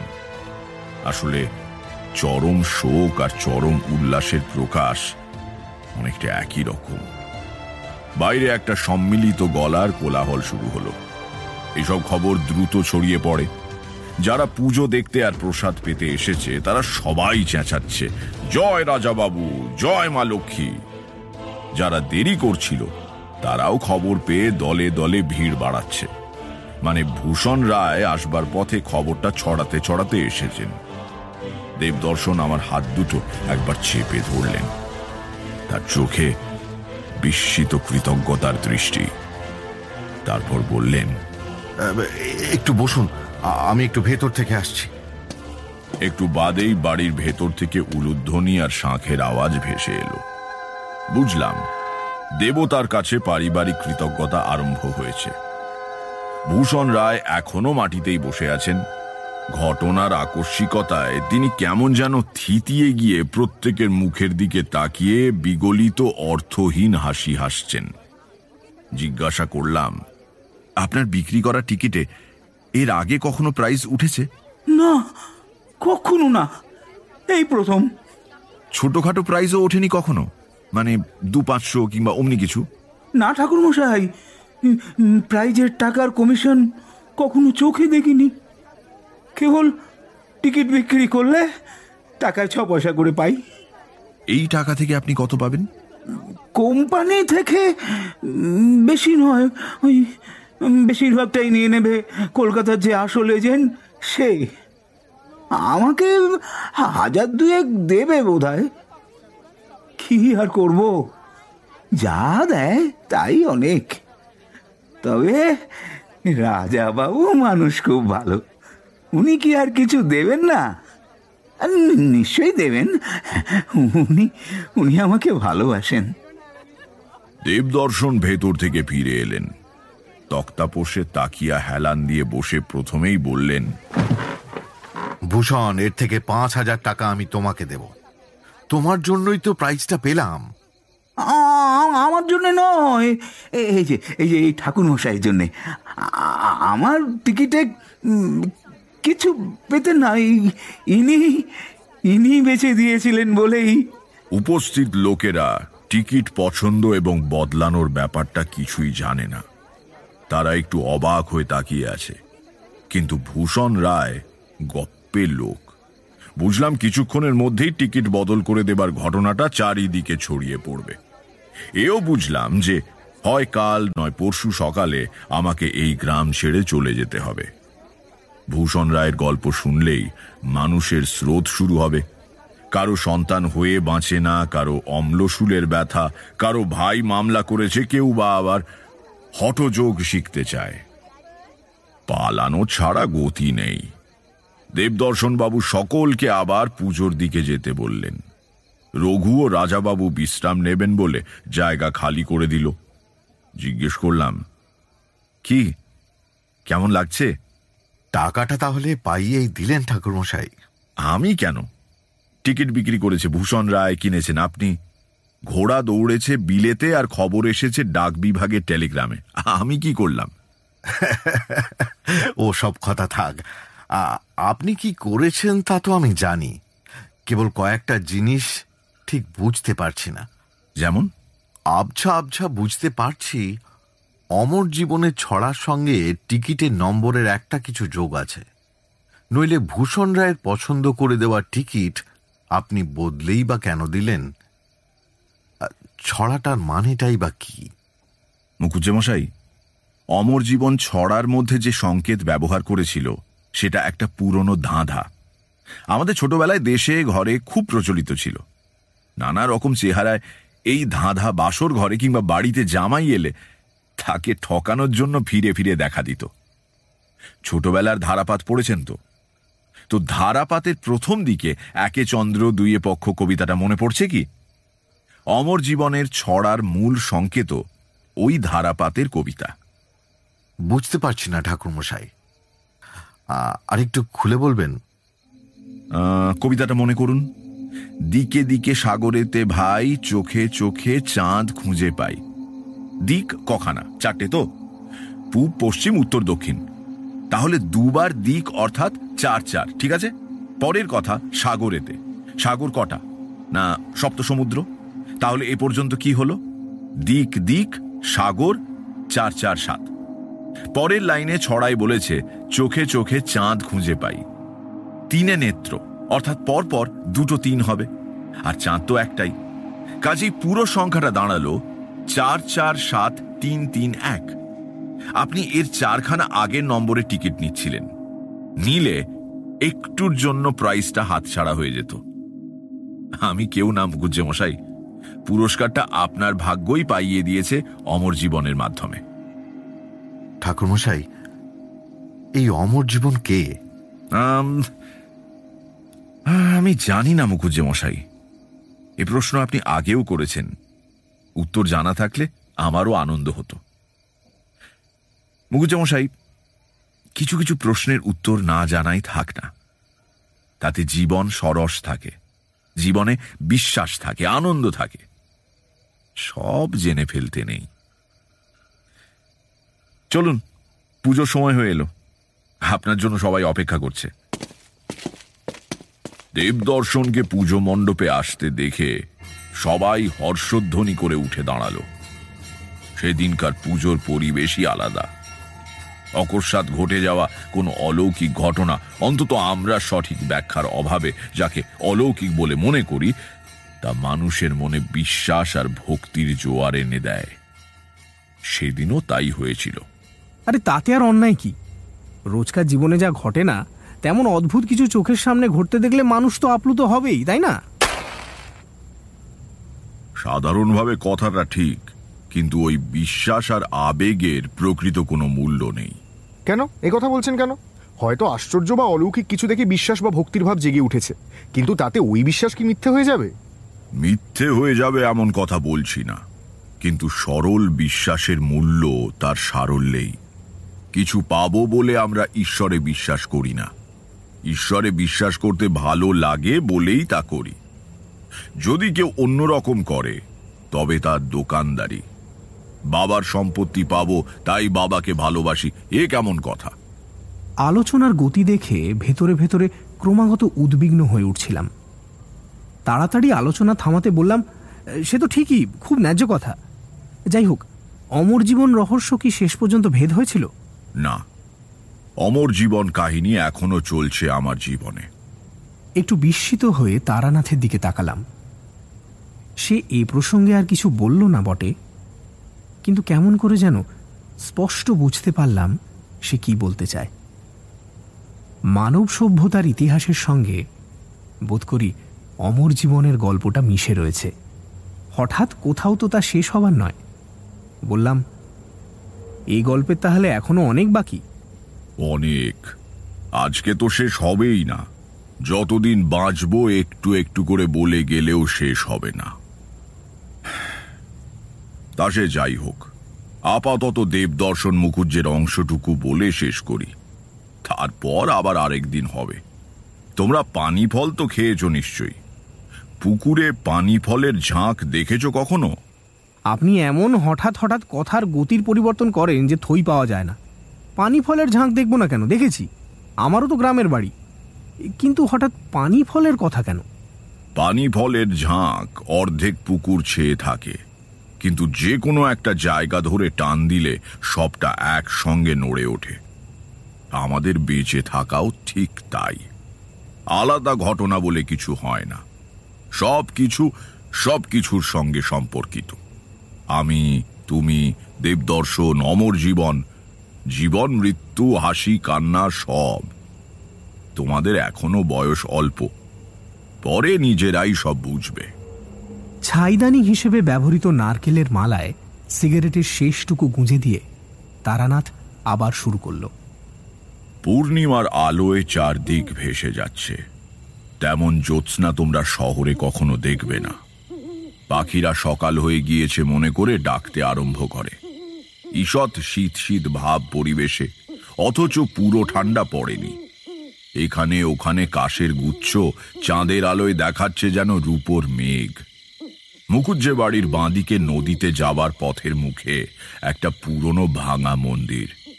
জ্যোৎস্নায় দেখাচ্ছে যেন হালকা জল রঙে আঁকা ছবি।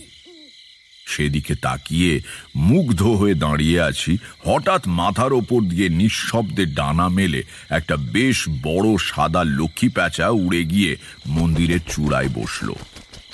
মন্দিরটা মুকুজ্জে পরিবারের পূর্বপুরুষদের প্রতিষ্ঠিত।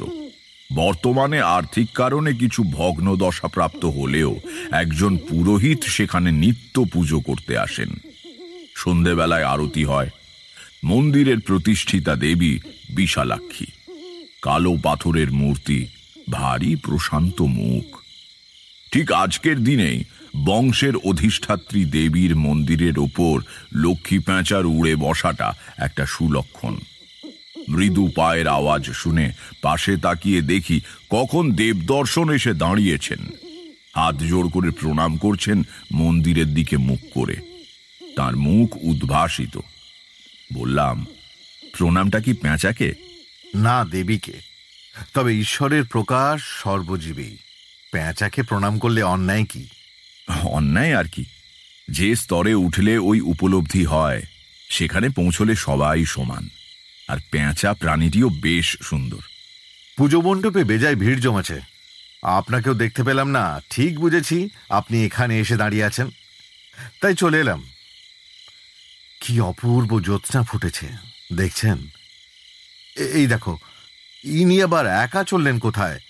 মুকুজ্জে মশাইয়ের কথায় তাকিয়ে দেখি জমিদার বাড়ি থেকে বেরিয়ে এক ঘোমটা দেওয়া বউ মানুষ পায়ে চলা সুড়ি পথটা দিয়ে বিশালাক্ষী মন্দিরের দিকে চলেছেন। বোধহয় মুকুজ্জে গিন্নি। মন্দিরে প্রণাম করে তারপর পুজোর জায়গায় যাবেন। বললাম, বউঠান না? হ্যাঁ, কিন্তু একা যাচ্ছেন কেন? বাড়ির বাকি মেয়েরা সব কই? পেছনে সব আসছেন বোধহয়। দেবদর্শনের স্ত্রী কিন্তু মন্দিরের পৈঠায় বা চালাতে দাঁড়িয়ে প্রণাম সারলেন না। সিঁড়ি বেয়ে উঠে মন্দিরে ঢুকে গেলেন। আমরা এখানে দাঁড়িয়ে থাকলে বেরুবার সময় উনি আমাদের দেখতে পাবেন। ওর অস্বস্তি হতে পারে, সে কথা ভেবে আমি বললাম, চলুন মুকুজ্জে মশাই, নদীর দিক থেকে একটু ঘুরে আসি। আহা, সেসব দিনের কথা ভাবলে এখনো বুকের মধ্যেটা কেমন করে ওঠে। জ্যোৎস্না এত সাদা ধবধবে যে নদীর ধারের সাদা বালির চরে দাঁড়িয়ে সময়টা দিনের বেলা বলে ভুল হয়। খুব হালকা বাতাসে চরে গজিয়ে ওঠা কাশগুচ্ছ দুলছে। কটকট করে ডাকছে কি একটা নিশাচর পোকা। বয়স তখন অল্প, পৃথিবী বিশাল, শরীর নিরোগ, প্রকৃতি সুন্দর। ঈশ্বর তাঁর সিংহাসনে আসীন এবং দুনিয়ার সব কিছু ঠিকঠাক চলছে। তখন অমর ছিলাম। পৃথিবীতে কোনো গ্লানি ছিল না, কালো রং ছিল না, বুক ভরা অকারণ আনন্দ ছিল। মৃত্যু ছিল আবছা জনশ্রুতি। সে বাংলাও আর নেই। আমার এই কথাকে জীবনের পেছন দিকে তাকিয়ে প্রৌঢ়ের স্বাভাবিক হাহাকার মনে করো না, কিন্তু তখন দিনকাল সত্যিই অন্যরকম ছিল। মনের ভেতরের সেই আনন্দ মিশিয়ে শরৎ রাত্রি অপরূপ হয়ে উঠত। কাশফুলে ঢাকা জ্যোৎস্না মাখা সাদা বালির চরে দুজন বেশ কিছুক্ষণ পায়চারি করলাম। ফেরবার সময় আমাদের ডান দিকে বাঁশ ঝাড়ের পাশে বিশালাক্ষী মন্দিরটা পড়ল। তার ওধারে মুকুজ্জে বাড়ি, আর বাঁ দিকে পথ থেকে একটু ভেতরে পুজো মণ্ডপ। পুজোর জায়গায় ঢোকবার মুখে দেবদর্শন থমকে দাঁড়িয়ে নিজের বাড়ি থেকে আসার পথের দিকে তাকিয়ে অবাক গলায় বললেন, এ কি, এদের আজ কি হলো? বারবার কোথায় যাওয়া আসা করছে? তাকিয়ে দেখলাম মুকুজ্জে গিন্নি বাড়ির অন্য মেয়ে বউদের সঙ্গে চলেছেন পুজো মণ্ডপে। মানে তিনি বিশালাক্ষী মন্দিরে প্রণাম করে বাড়ি ফিরে গিয়েছিলেন। এখন আবার সবাইকে নিয়ে পুজো দেখতে যাচ্ছেন। ওদিকে পুজো শেষ হয়ে গেল। শান্তির জল, প্রসাদ ইত্যাদির পর আমরা বৈঠকখানায় ফিরে এলাম। কোনো কারণে দেবদর্শনের ভুরু কুঁচকে রয়েছে। কিছু একটা ভাবছেন ভদ্রলোক। রঘু তামাক দিয়ে গেল। তামাক টানতে টানতে এটা সেটা গল্প করছি, কিন্তু দেবদর্শনের মুখের গম্ভীর ভাবটা কিছুতেই যাচ্ছে না। হঠাৎ উনি বললেন, ঠাকুরমশাই, আমার স্ত্রী যখন প্রথমবার একা বিশালক্ষীর মন্দির প্রণাম করতে যাচ্ছিলেন, তখন তার হাতে কিছু ছিল কি? হাতে? আমি তো ঠিক, দাঁড়ান, একখানা ডাঁটাওয়ালা পদ্ম ছিল বোধহয়, তাই না? আর দ্বিতীয়বার? তখন তো হাতে পুজোর ডালা ছিল। কেন এই প্রশ্ন করছেন কেন? তাহলে পদ্মটা উনি কোথায় রেখে এলেন? ডালাতেই রাখা ছিল হয়তো, পাশ থেকে দেখা যায়নি। তাই? তা হবে হয়তো, অন্ধকারে বুঝতে পারেনি, নইলে আর যাবে কোথায়? মানুষের একটা না একটা বাতিক থাকেই, ভেবে মজা লাগলো। দেবদর্শনের মতো বিচক্ষণ বুদ্ধিমান লোক এই সামান্য একটা বিষয় নিয়ে মাথা ঘামাচ্ছেন। নিমন্ত্রিতদের খাওয়া মিটতে মিটতে অনেক রাত হয়ে গেল। তারপর ভেতর বাড়ির বারান্দায় খেতে বসলাম দুজনে। কলা পাতায় করে খাওয়া। মুকুজ্জে বাড়ির রীতি অনুযায়ী পুজোর প্রসাদ ধাতুর পাত্রে পরিবেশন করা হয় না। খিচুড়ি, 5 ভাজা, 5 মিশেলি, একটা ঘন্ট, তার মধ্যে আলু, কচু, বেগুন, থোর, পালং পাতা, চাল কুমড়ো সবই আছে। তারপর লুচি আর পায়েস। একটা জিনিস বরাবর দেখেছি, পুজোর ভোগ হিসেবে যে খিচুড়ি রান্না হয় তার স্বাদ অদ্ভুতভাবে আলাদা।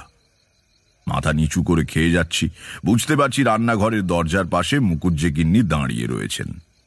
অতিথিদের খাওয়ার সময় গৃহকর্ত্রীর উপস্থিত থাকা বনেদি বাড়ির নিয়ম। খেতে খেতে দেবদর্শন বললেন, বিশালাক্ষী মন্দিরে একা প্রণাম করে আবার ফিরে গিয়েছিলেন কেন? সবাইকে নিয়ে একেবারেই তো গেলে পারতে। বিশালাক্ষী মন্দির? একা সেখানে আমি যাইনি তো। যাওনি? কি বলছো তুমি? ঠিকই বলছি। বাড়ির মেয়েরা মিলে যখন পুজোর জায়গায় যাচ্ছিল, তখন তো তোমার সঙ্গে দেখাই হলো।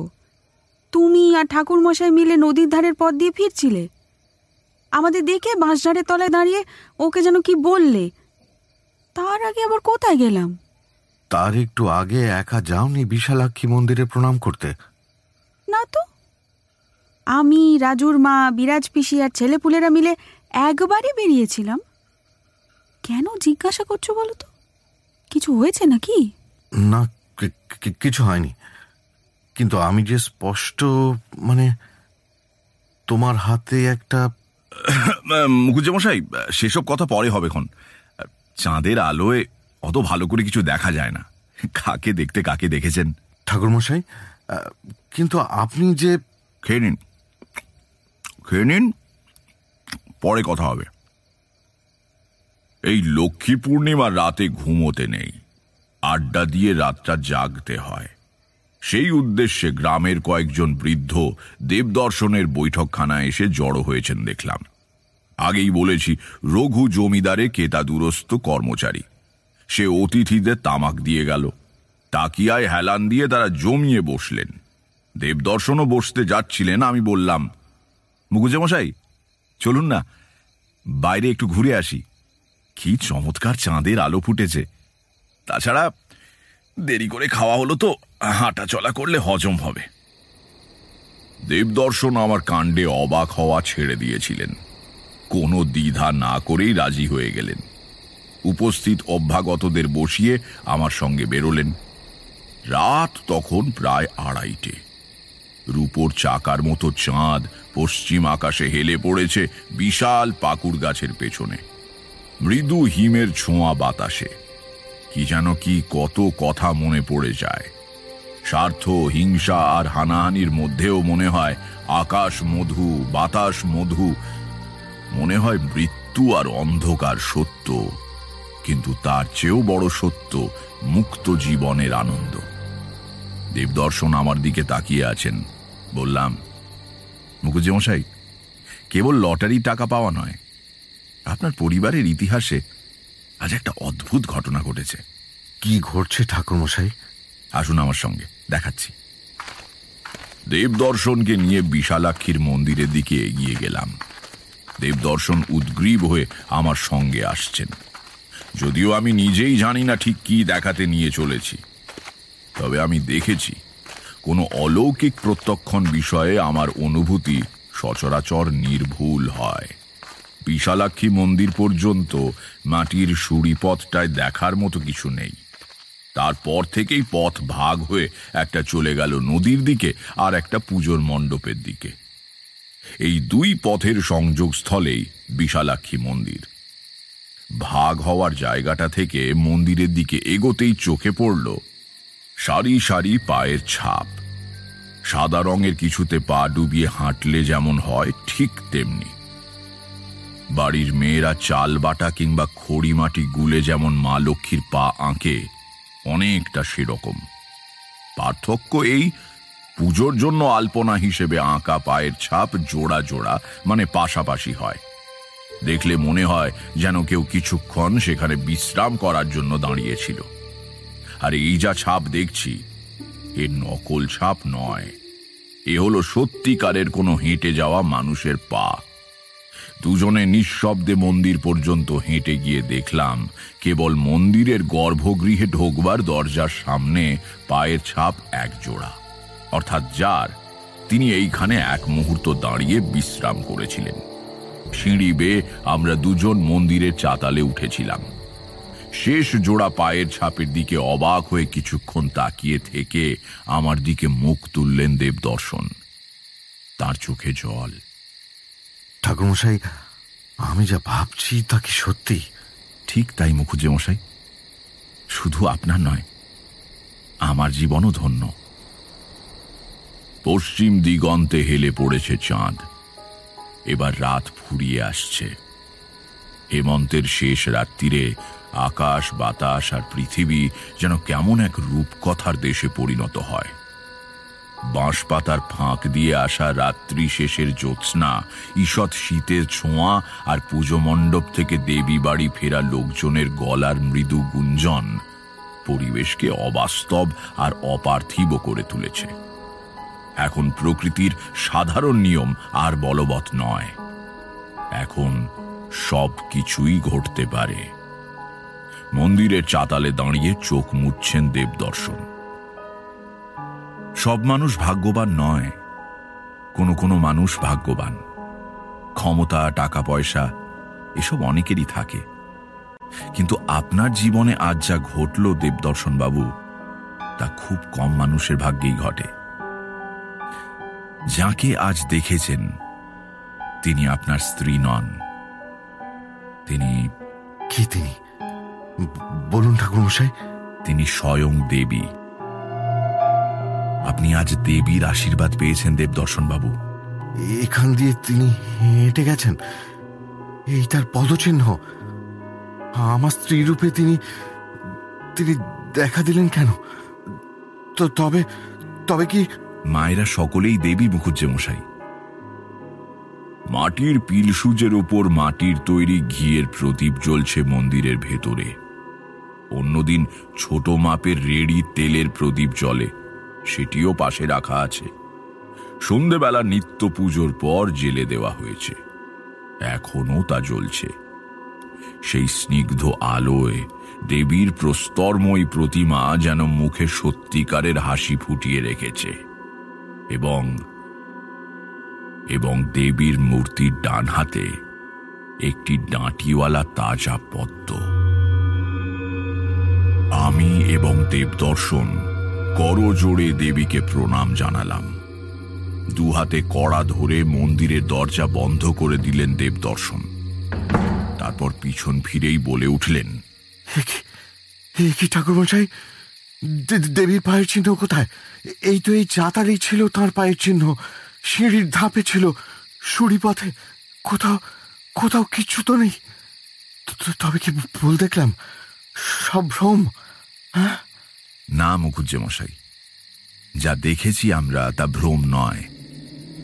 দেবী আমাকে আর গৃহস্বামীকে জানিয়ে দিতে এসেছিলেন যে তাঁর আবির্ভাব ঘটেছিল।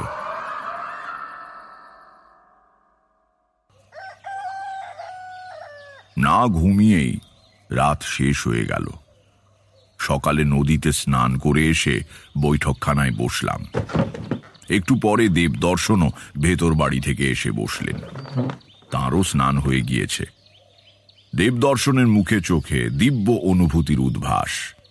ইনি যেন আর ঠিক কালকের সেই মানুষ নন। আজ যেন তিনি অনেকটা বেশি সৌম্য, অনেক বেশি গভীর। এবার যে আমাকে যেতে হবে মুখুজ্জেমশাই, অনেক দিন হয়ে গেল। আবার পথ ডাকছে। হ্যাঁ, সে কি, চলে যাবেন কেন?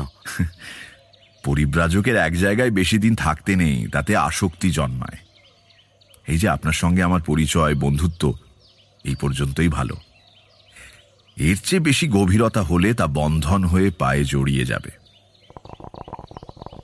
কথাগুলো একটু নিষ্ঠুর শোনাচ্ছে, তাই না? রাগ করবেন না। জীবনে কিছু কিছু ব্যাপার আছে যা রূঢ় হলেও সত্যি। এক জায়গায় থেকে জীবন কাটাবো এমন ইচ্ছে থাকলে তো বাড়িতেই থাকতাম, মাকে কাঁদিয়ে গৃহত্যাগ করতাম না। ভালোবাসা, বন্ধুত্ব, প্রীতির সম্পর্ক এসব খুব ভালো জিনিস, কিন্তু যে মোহ আবরণ মহত্তর সত্য থেকে আমাদের আড়াল করে রেখেছে, তার থেকে মুক্তি পেতে হলে যতই কষ্ট হোক পথে বেরিয়ে পড়তে হবে। আমি আপনাদের ভালোবাসায় জড়িয়ে পড়ছি। এবার যেতে হবে। কবে যাবেন ঠিক করেছেন? ভাবছি পরশু। আজ একটু বাদে থেকেই কৃষ্ণপক্ষের প্রতিপদ পড়বে। কোথাও যাওয়ার পক্ষে ওটা ভালো তিথি নয়। দ্বিতীয়া পড়তে পড়তে কাল দুপুর গড়িয়ে যাবে। বিকেলের দিকে আর কোথায় যাব? 2 মাইল হাঁটতে না হাঁটতে অন্ধকার নেমে আসবে। তাই পরশুই। যাক, কালকের দিনটা অন্তত আছেন। ভূষণ রায়ের কথা মতো লটারির টাকাটা বোধ হয় মাসখানেকের মধ্যে পেয়ে যাবেন। তো টাকা দিয়ে কি করবেন কিছু ঠিক করলেন? এখনো পাকাপাকি কিছু ঠিক করিনি, তবে প্রথমে তো বাড়িটা মেরামত করব। বাড়ির মায়া বড় মায়া। পিতৃপুরুষের এত বড় বাড়ি সবটা ভালোভাবে সারাতে পারবো না। 25-30 হাজার টাকায় যতটা হয়, যাতে আবার 1.5 পুরুষ অন্তত চলে যায়। আর ভূষণ রায়কে দেব 5,000। বাকি টাকা এখনো কিছু ভাবিনি, আগে হাতে আসুক। তবে কয়েক জায়গায় আমি সাহায্য করব বলে প্রতিশ্রুত। কি করে সেই প্রতিশ্রুতি রক্ষা করব তাই ভাবছিলাম। যারা চেয়েছে তারাও খুব অসহায়। বিশ্বাস করুন ঠাকুরমশাই, টাকা পেয়ে এইটাই আমার সবচেয়ে আনন্দের বিষয়। ঈশ্বর আমার মুখ রক্ষা করলেন। ছেলেদের কিছু দেবেন না? না, সেভাবে কিছু দেব না। আমার সংসারে ওদের কোনো অভাব নেই, আর আমি না থাকলেও সবই ওদের দুজনের। দুজনকেই আমি নবদ্বীপে রেখে আচার্য স্তর পর্যন্ত ন্যায় কাব্য ব্যাকরণ পড়িয়েছি। শিগগিরই হয়তো ওরা বাড়িতেই টোল খুলবে। অর্থের গৌরব নিম্নমানের এবং ক্ষণস্থায়ী। আমি চাই ওদের পাণ্ডিত্যের গৌরব হোক। পরের দিন দুপুরে খাওয়ার সময় আমাদের দুজনকে পরিবেশন করলেন স্বয়ং দেবদর্শনের স্ত্রী। সেই পরাতের মতো বিশাল কাঁসার থালায় ভুরভুরে খাঁটি গাওয়া ঘিয়ের গন্ধওয়ালা পোলাও, ঘন মুগের ডাল আর বেগুন ভাজা, তার সঙ্গে 4 রকমের মাছের পদ। করেছেন কি মুখুজ্জেমশাই, এই এত কি খাওয়া যায়? আতিথেয়তারও তো সীমা আছে। কিছু নয় ঠাকুরমশাই, আবার কবে আসবেন তার তো ঠিক নেই। বাড়ির এরা আপনার জন্য আজ যত্ন করে করেছেন, খেয়ে নিন। মুখুজ্জে গিন্নিকে এর আগে ভালো করে কখনো দেখিনি। আমি স্বাভাবিক সংকোচের জন্য সরাসরি কখনো তাকাইনি। তিনিও বাঁ হাতের বুড়ো আঙুল দিয়ে মাথার কাপড় একটু টেনে ধরে রাখতেন। আজ খেতে খেতে কেন যেন মুখ তুলে হঠাৎ তার দিকে একবার তাকালাম। তাকিয়েই অবাক হয়ে গেলাম। পদ্ম পলা সাক্ষী কথাটা সংস্কৃতের দেবীদের স্তরে প্রচলিত আছে। বাংলার অখ্যাত এক পাড়াগাঁর পড়ন্ত জমিদার বধূর যে এমন দেবীর মতো আয়ত পদ্ম পলাশ লোচন হবে তা কে জানত?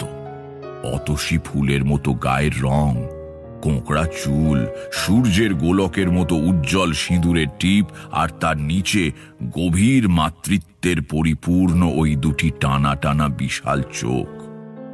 হ্যাঁ, জগদ্ধাত্রীর মতো রূপ বটে। তিনিও ক্ষণিকের জন্য আমার দিকে তাকিয়ে বাৎসল্যের মৃদু হাসি হাসলেন। পরক্ষণেই আমি লজ্জা পেয়ে চোখ নামিয়ে নিলাম। একটু দেরি করে হলেও সেদিন চাঁদ উঠল ভারী চমৎকার। নদীর ধারে বেরিয়ে বাঁশবনের পাশ দিয়ে বিশালাক্ষী মন্দিরের খোলা দরজা দিয়ে একবার দেবীকে প্রণাম করে মুখুজ্জে বাড়িতে এলাম।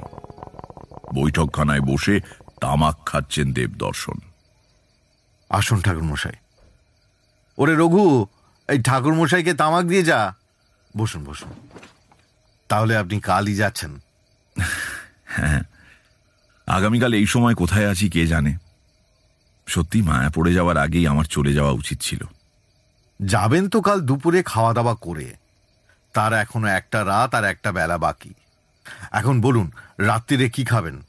মাংস চলবে? ও কথাও এখন থাক। দুপুরে যা ঠেসে খেয়েছি, রাত্রিরে আর খেতে পারবো বলে মনে হয় না। রান্নাও হয়েছিল চমৎকার। সবই বুঝি বউ ঠাকুরনের রান্না? হ্যাঁ, আজ প্রায় সব রান্নাই অতিথির জন্য বিশেষ করে আমার স্ত্রী রেঁধেছেন। সবচেয়ে ভালো হয়েছিল পোলাওটা। গাওয়া ঘি আর মশলা সব দোকানেই পাওয়া যায়, সে যে কেউ কিনে আনতে পারে। কিন্তু সবাই কি এমন সুন্দর পোলাও রাঁধতে পারে? দেবদর্শনের আলবোলা টানার শব্দ হঠাৎ বন্ধ হয়ে গেল। আমার দিকে তাকিয়ে তিনি অবাক হয়ে বললেন, পোলাও? কিন্তু আজ দুপুরে তো পোলাও রান্না হয়নি। কি বলছেন আপনি? আমি তো আপনার পাশে বসেই খেলাম। কেন, আপনি কি খেলেন? সাদা ভাত।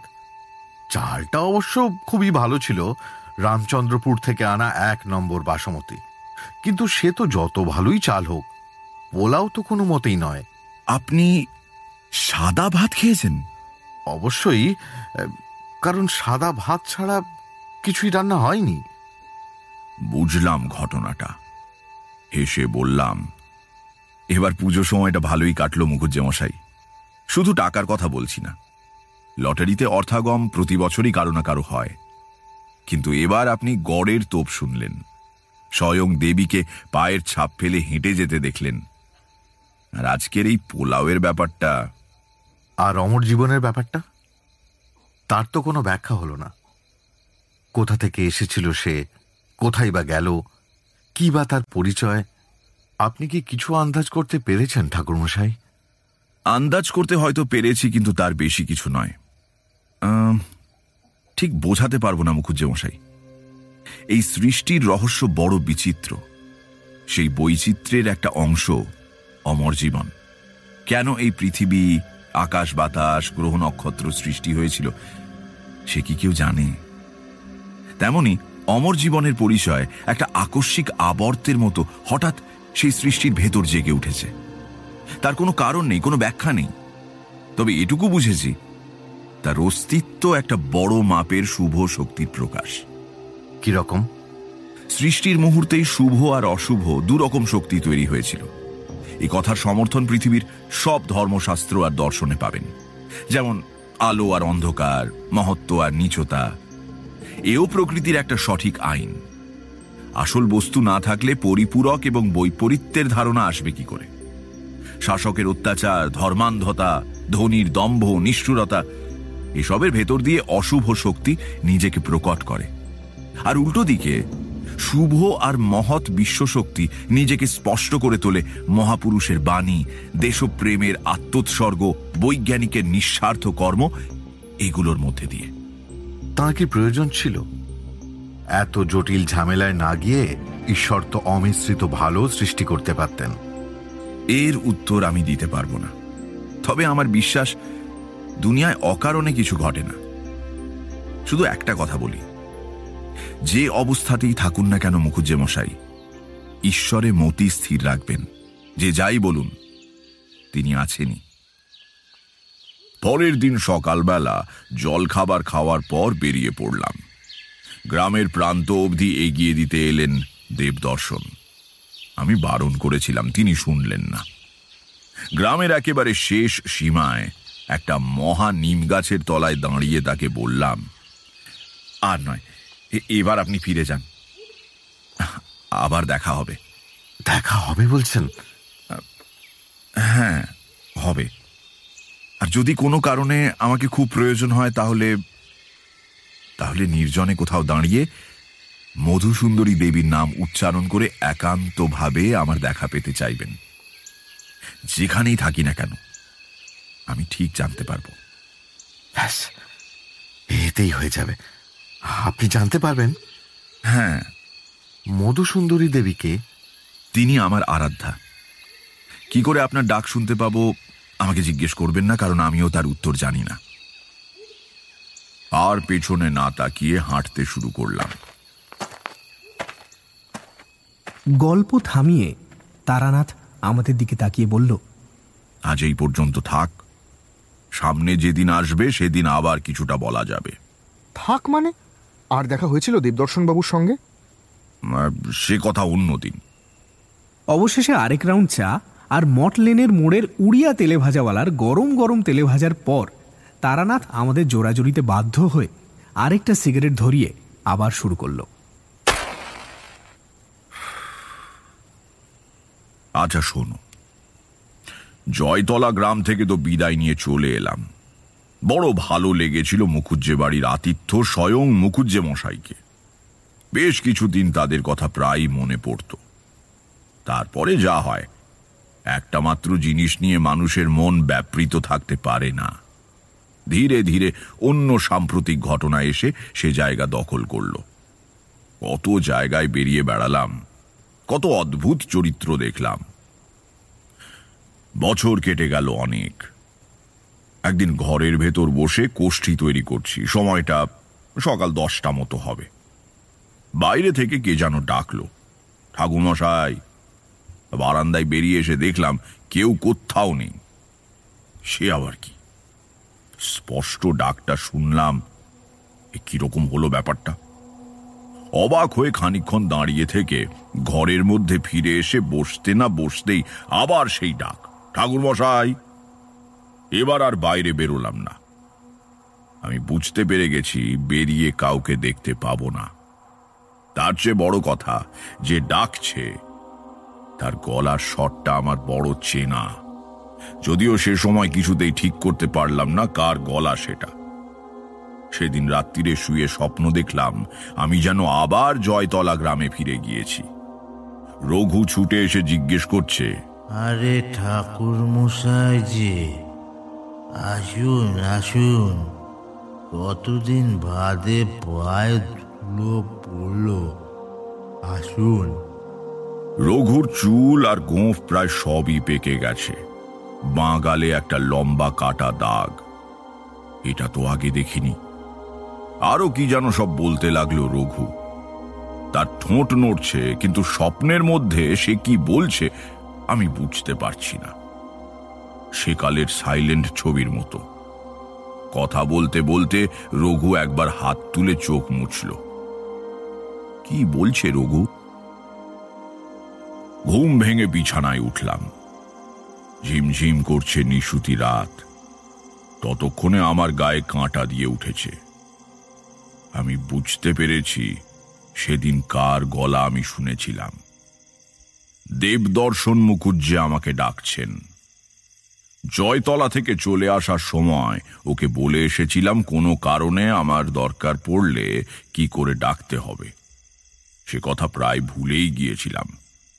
এত বছর পরে আমাকে কেনই বা ডাকছেন দেবদর্শন?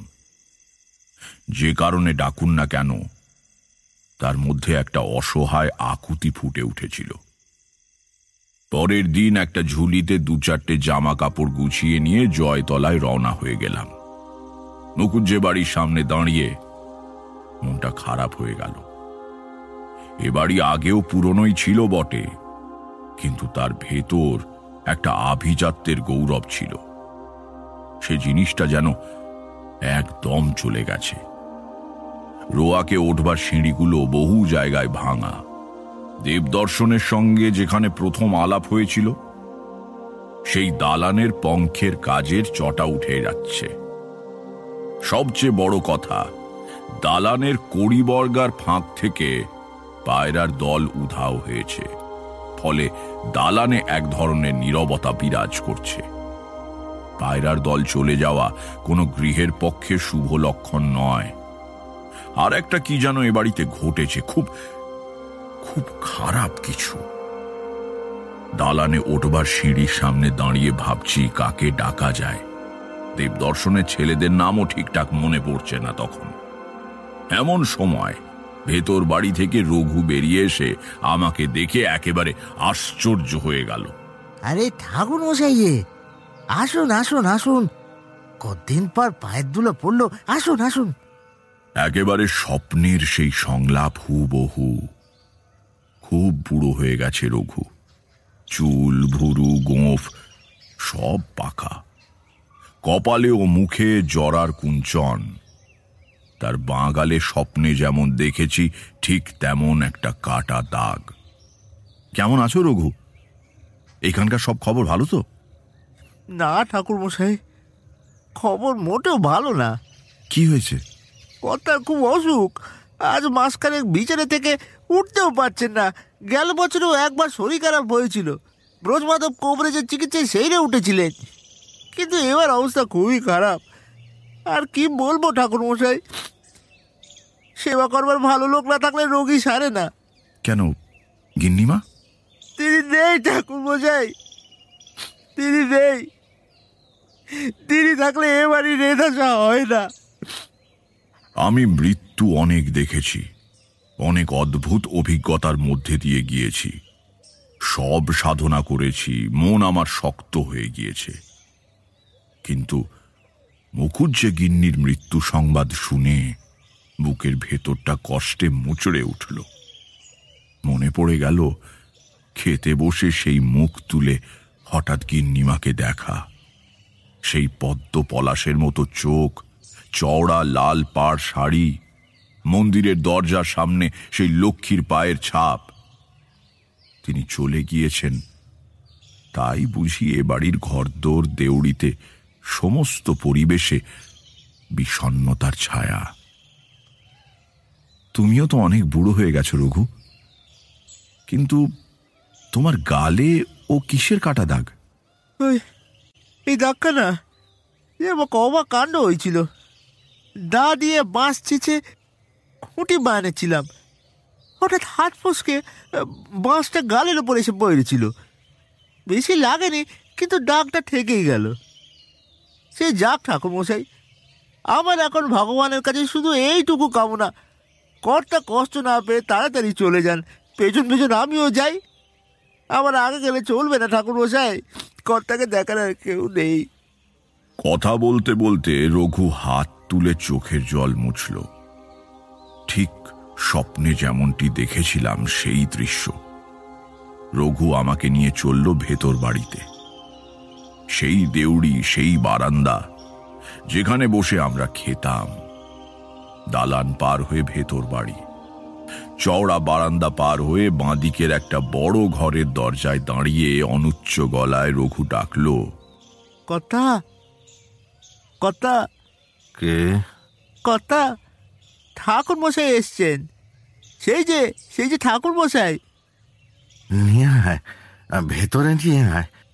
ঘরে ঢুকলাম। প্রায় কোমর ছাড়িয়ে উঁচু বিশাল খাটে দেবদর্শন শুয়ে আছেন।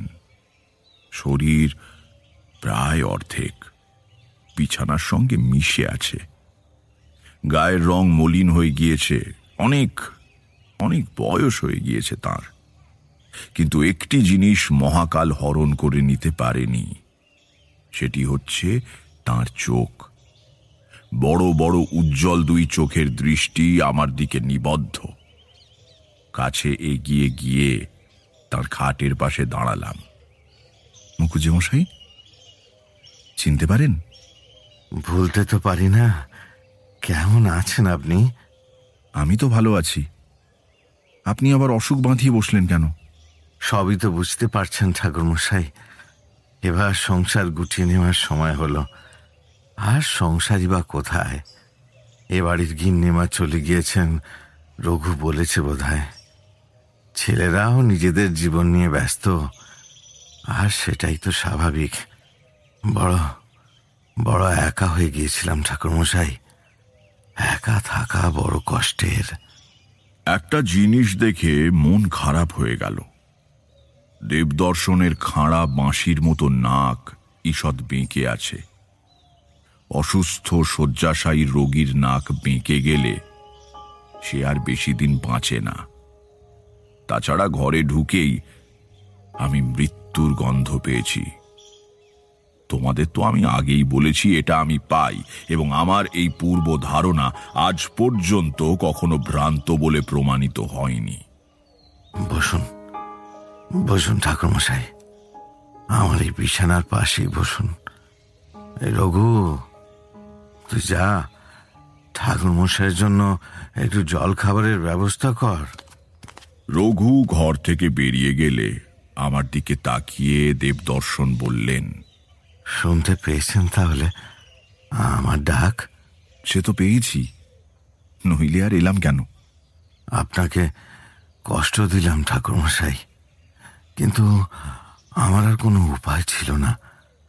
আপনাকে আর একবার না দেখে আমি শান্তিতে মরতে পারতাম না। কি যে সম্পর্ক আপনি তৈরি করে গিয়েছিলেন, যেদিন যেদিন নিশ্চিত বুঝতে পারলাম এবারে আর বিছানা ছেড়ে উঠতে পারবো না, সেদিনই দুপুরবেলা শুয়ে মধুসুন্দরী দেবী শ্লোক উচ্চারণ করে মনে মনে আপনাকে ডাকলাম। সঙ্গে সঙ্গেই আমি আপনার ডাক শুনতে পেয়েছি। প্রথমে ঠিক বুঝতে পারিনি, কিন্তু সেদিন রাত্রিরেই এই বাড়ি আর রঘুকে স্বপ্নে দেখেছি। আমি বুঝতে পেরেছিলাম হাতে বেশি সময় নেই, তাই তাড়াতাড়ি। খুব ভালো করেছেন। সময় যে আর নেই সে আমিও বুঝতে পেরেছি। আমি কবে যাব ঠাকুরমশাই? এখনো কিছু দেরি আছে, সম্ভবত সামনের মাসের শুক্লপক্ষের কোনো দিন। অন্য কেউ হলে হয়তো বলতাম না, কিন্তু এই ভবিষ্যৎবাণী শোনার যোগ্যতা আপনি লাভ করেছেন। মনকে মুক্ত করে দিন, নয়তো ইষ্ট চিন্তা করুন। মন আমার মুক্তই আছে। সেই কবেই হেডমুন্ড ঊর্ধ্বপদ মাতৃগর্ভ থেকে উলঙ্গ ভূমিষ্ঠ হয়েছিলাম। এবার আবার অগ্নিশুদ্ধ করে নিজেকে ফিরিয়ে দেব ঈশ্বরের কাছে। এপারে যা কিছু সঞ্চয় তা এপারেই রেখে যাব। বরং এখন তো ওপারটাই বেশি টানে। মনে হয় সেই মানুষটা অপেক্ষা করে আছে ওপারে আমার জন্য। তার কাছেই তো যাচ্ছি। তাহলে আর ভয় কি? অনেক দিন তাকে দেখিনি, কিন্তু চোখ বন্ধ করলেই তিনি এসে সামনে দাঁড়ান। অনেকগুলো কথা বলে বোধহয় ক্লান্ত হয়ে পড়েছিলেন। একটু থেমে আবার বললেন, ঠাকুরমশাই, সে আবার এসেছিল। কে? সে অমর জীবন। বলে গিয়েছিল আবার দেখা হবে। দেখা হলো। এক আশ্চর্য জিনিস সে আমাকে দেখালো। সে কথা বলবার জন্যই আপনাকে ডেকেছি। আর তো কেউ ঠিক বুঝবে না। সময় থাকতে বলে যাই। আপনার কষ্ট হবে না? এত কথা বলছেন। কিছু মাত্র না। আপনি আশায় আমি নতুন শক্তি পেয়েছি মনে। বেশ, তাহলে বলুন। গত শুক্রবারের আগে শুক্রবারে, মানে 3 দশেক আগে, হঠাৎ রঘু এসে উত্তেজিত গলায় বলল, কর্তা, সেই পাগল মতো লোকটা এসছে। কে? পাগলের মতো লোক? সেই লোকটা। সে কি যেন ছড়া বলে লটারির টিকিটের নম্বরে হদিশ দিয়েছিল, সে এসেছে। লটারির নম্বর? সেই লোক? সেই আমার জীবন? হ্যাঁ, কি অকৃতজ্ঞ! আমি তার কথা বুঝতে পারিনি। হ্যাঁ, কোথায় সে? কোথায়? দালানে বসিয়ে রেখে এসেছি কর্তা। ডাকবো? ডাক, নিয়ে আয়।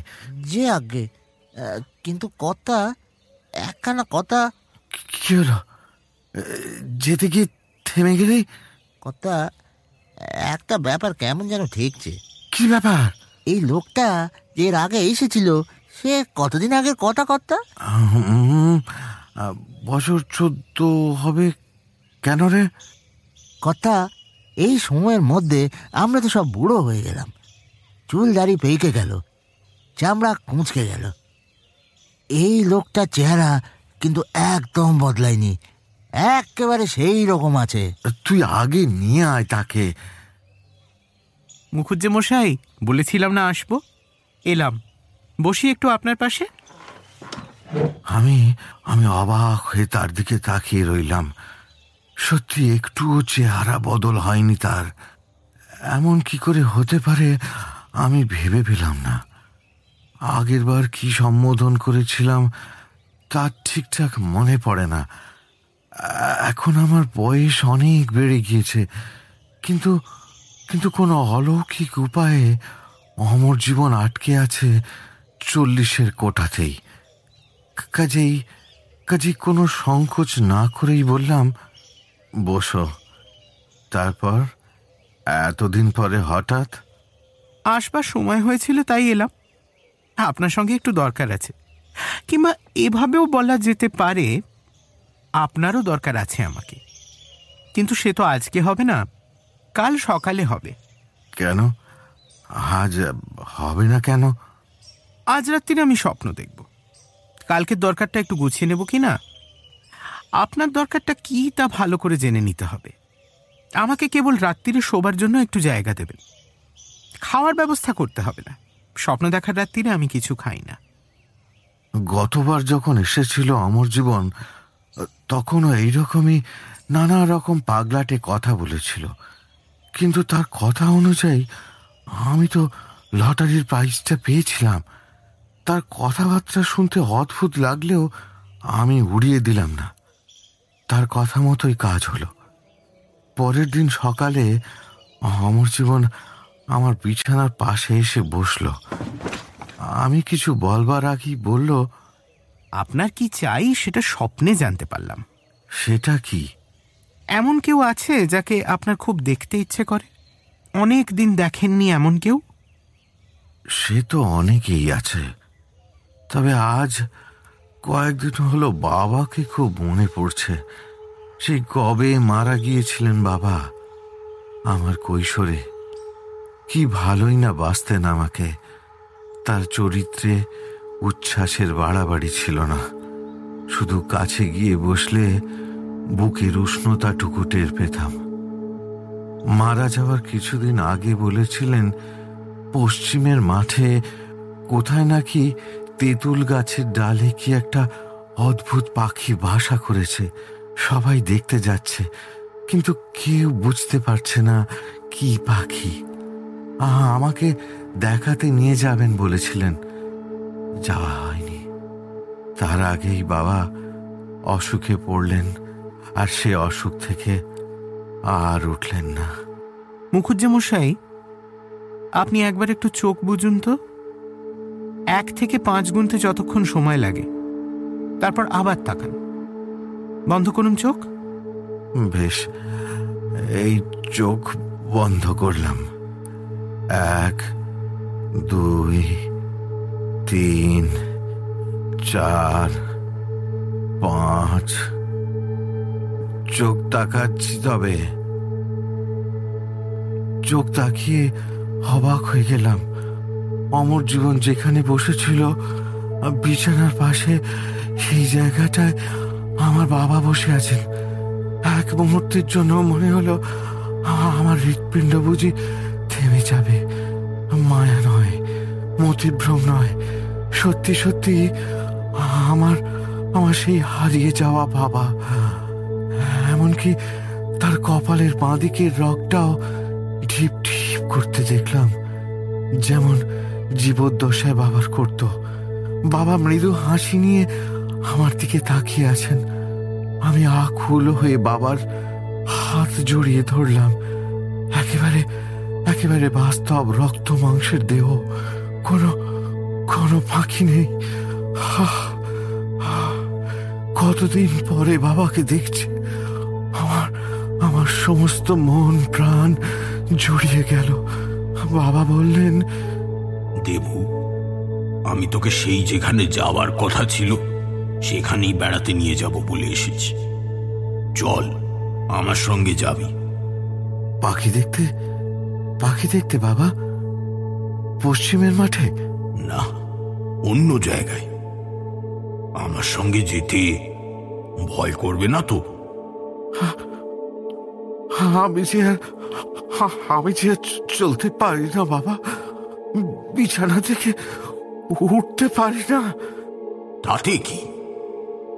তোকে উঠতেও হবে না, হাঁটতেও হবে না। আমি তোকে কোলে করে নিয়ে যাব। তুই তার জন্য তৈরি হ। দেবু, সেই অদ্ভুত পাখিটা তোর তাহলে এখনো দেখতে ইচ্ছে করে? খুব খুব ইচ্ছে করে। বেশ, দেখাচ্ছি তোকে। জানলার দিকে তাকা। বাবার হাত ধরেই ডান দিকের জানলাটার দিকে তাকালাম। ডানা ঝপটানো শব্দ করে জানলার ঠিক বাইরে বাতাবি লেবুর ডালে আশ্চর্য এক পাখি কোথা থেকে উড়ে এসে বসল। কি অপূর্ব রঙের বাহার তার! কেমন চুনির মতন লাল চোখ। অমন পাখি কেউ কখনো দেখেনি ঠাকুরমশাই। স্বর্গের এই বিচিত্র পাখি বাবাই তো আমায় দেখালেন। আমি খুশি হয়ে বাবার দিকে মাথা ঘুরিয়ে তাকালাম। বাবা নেই। আমি অমর জীবনের হাত ধরে রয়েছি। এই আমার কাহিনী ঠাকুরমশাই। এই কথা বলবার জন্যই আমি আপনাকে ডাক পাঠিয়েছিলাম। আমি বুঝতে পেরেছি আমার যাবার দিন কাছে এসে গিয়েছে, কিন্তু বাবা যখন নিয়ে যাবেন বলেছেন তখন আর ভয় কি? ঠাকুরমশাই, আপনাকেও আমি পুরো চিনতে পারিনি, অমর জীবনকেও পারিনি, কিন্তু এই ঘটনাটা আপনাকে না বলে গেলে আমি শান্তি পেতাম না।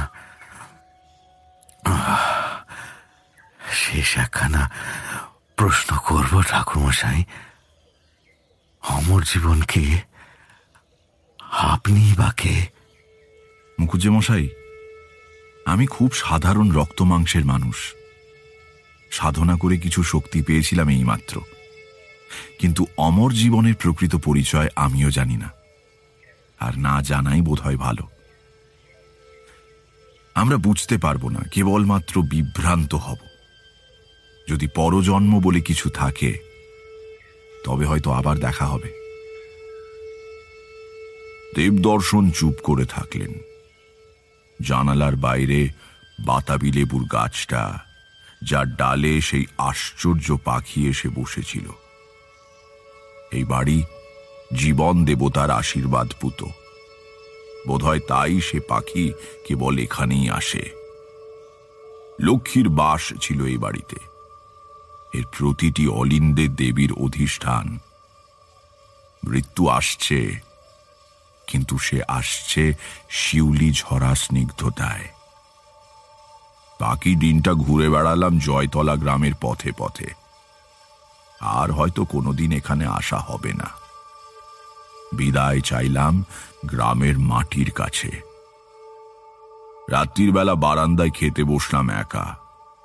দেবদর্শন চলতে পারেন না বলে আজকাল তার খাবার ঘরেই দেওয়া হয়। থালায় সেই তুলাই পাঞ্জি চালের ভাত, ছোট্ট বাটিতে বাড়ির তৈরি গাওয়া ঘি, মৃগেল মাছের ঝোল। আজ আর গিন্নিমা দাঁড়িয়ে তদারক করছে না। বুড়ো রঘু যত্ন করে খাওয়াচ্ছে। শেষ পাতে ঘন দুধ আর সুপক্ক মর্তমান কলা। জয়তলা গ্রাম, সুখে থেকো, সুখে থাকো বাঙালি। পরের দিন খুব ভোরে জয়তলা ছেড়ে চলে এলাম। রঘু গ্রামের সীমানা পর্যন্ত এগিয়ে দিতে এলো। আলপথ হেঁটে অর্ধেক মাঠ পার হয়ে একবার পেছন ফিরে দেখি, তখনও বিশ্বস্ত বৃদ্ধ মানুষটি তাকিয়ে আছে আমার দিকে।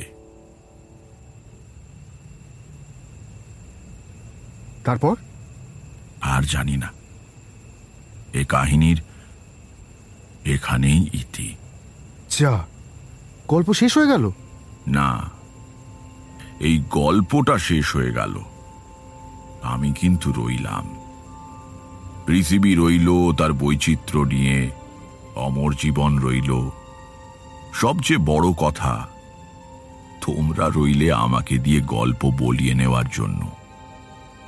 শিগগির আবার শুরু করব, আর তারপর এক সময় তো থামতেই হবে, যখন আমার জানালায় এসে বসবে সেই আশ্চর্য পাখি।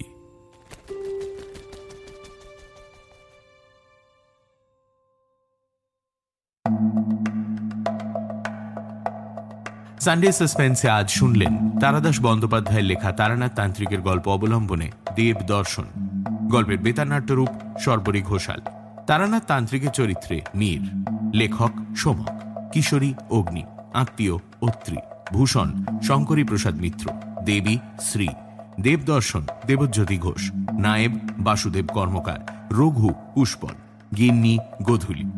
অমর জীবন এবং বাবার চরিত্রে গল্পের সূত্রধার এবং পর্ব পরিচালনায় আমি দ্বীপ, ধ্বনি পরিকল্পনা শুভদীপ, বিশেষ সহযোগিতায় রিচার্ড, শঙ্করী প্রসাদ মিত্রের শব্দগ্রহণ Abhigyan Mitra, poster design join the dots. শেষ হল তারাদাস বন্দ্যোপাধ্যায়ের লেখা তারানাথ তান্ত্রিকের গল্প অবলম্বনে দেবদর্শন। সামনের সপ্তাহে আরও একটি রোমাঞ্চকর গল্প নিয়ে হাজির হবে সানডে সাসপেন্স।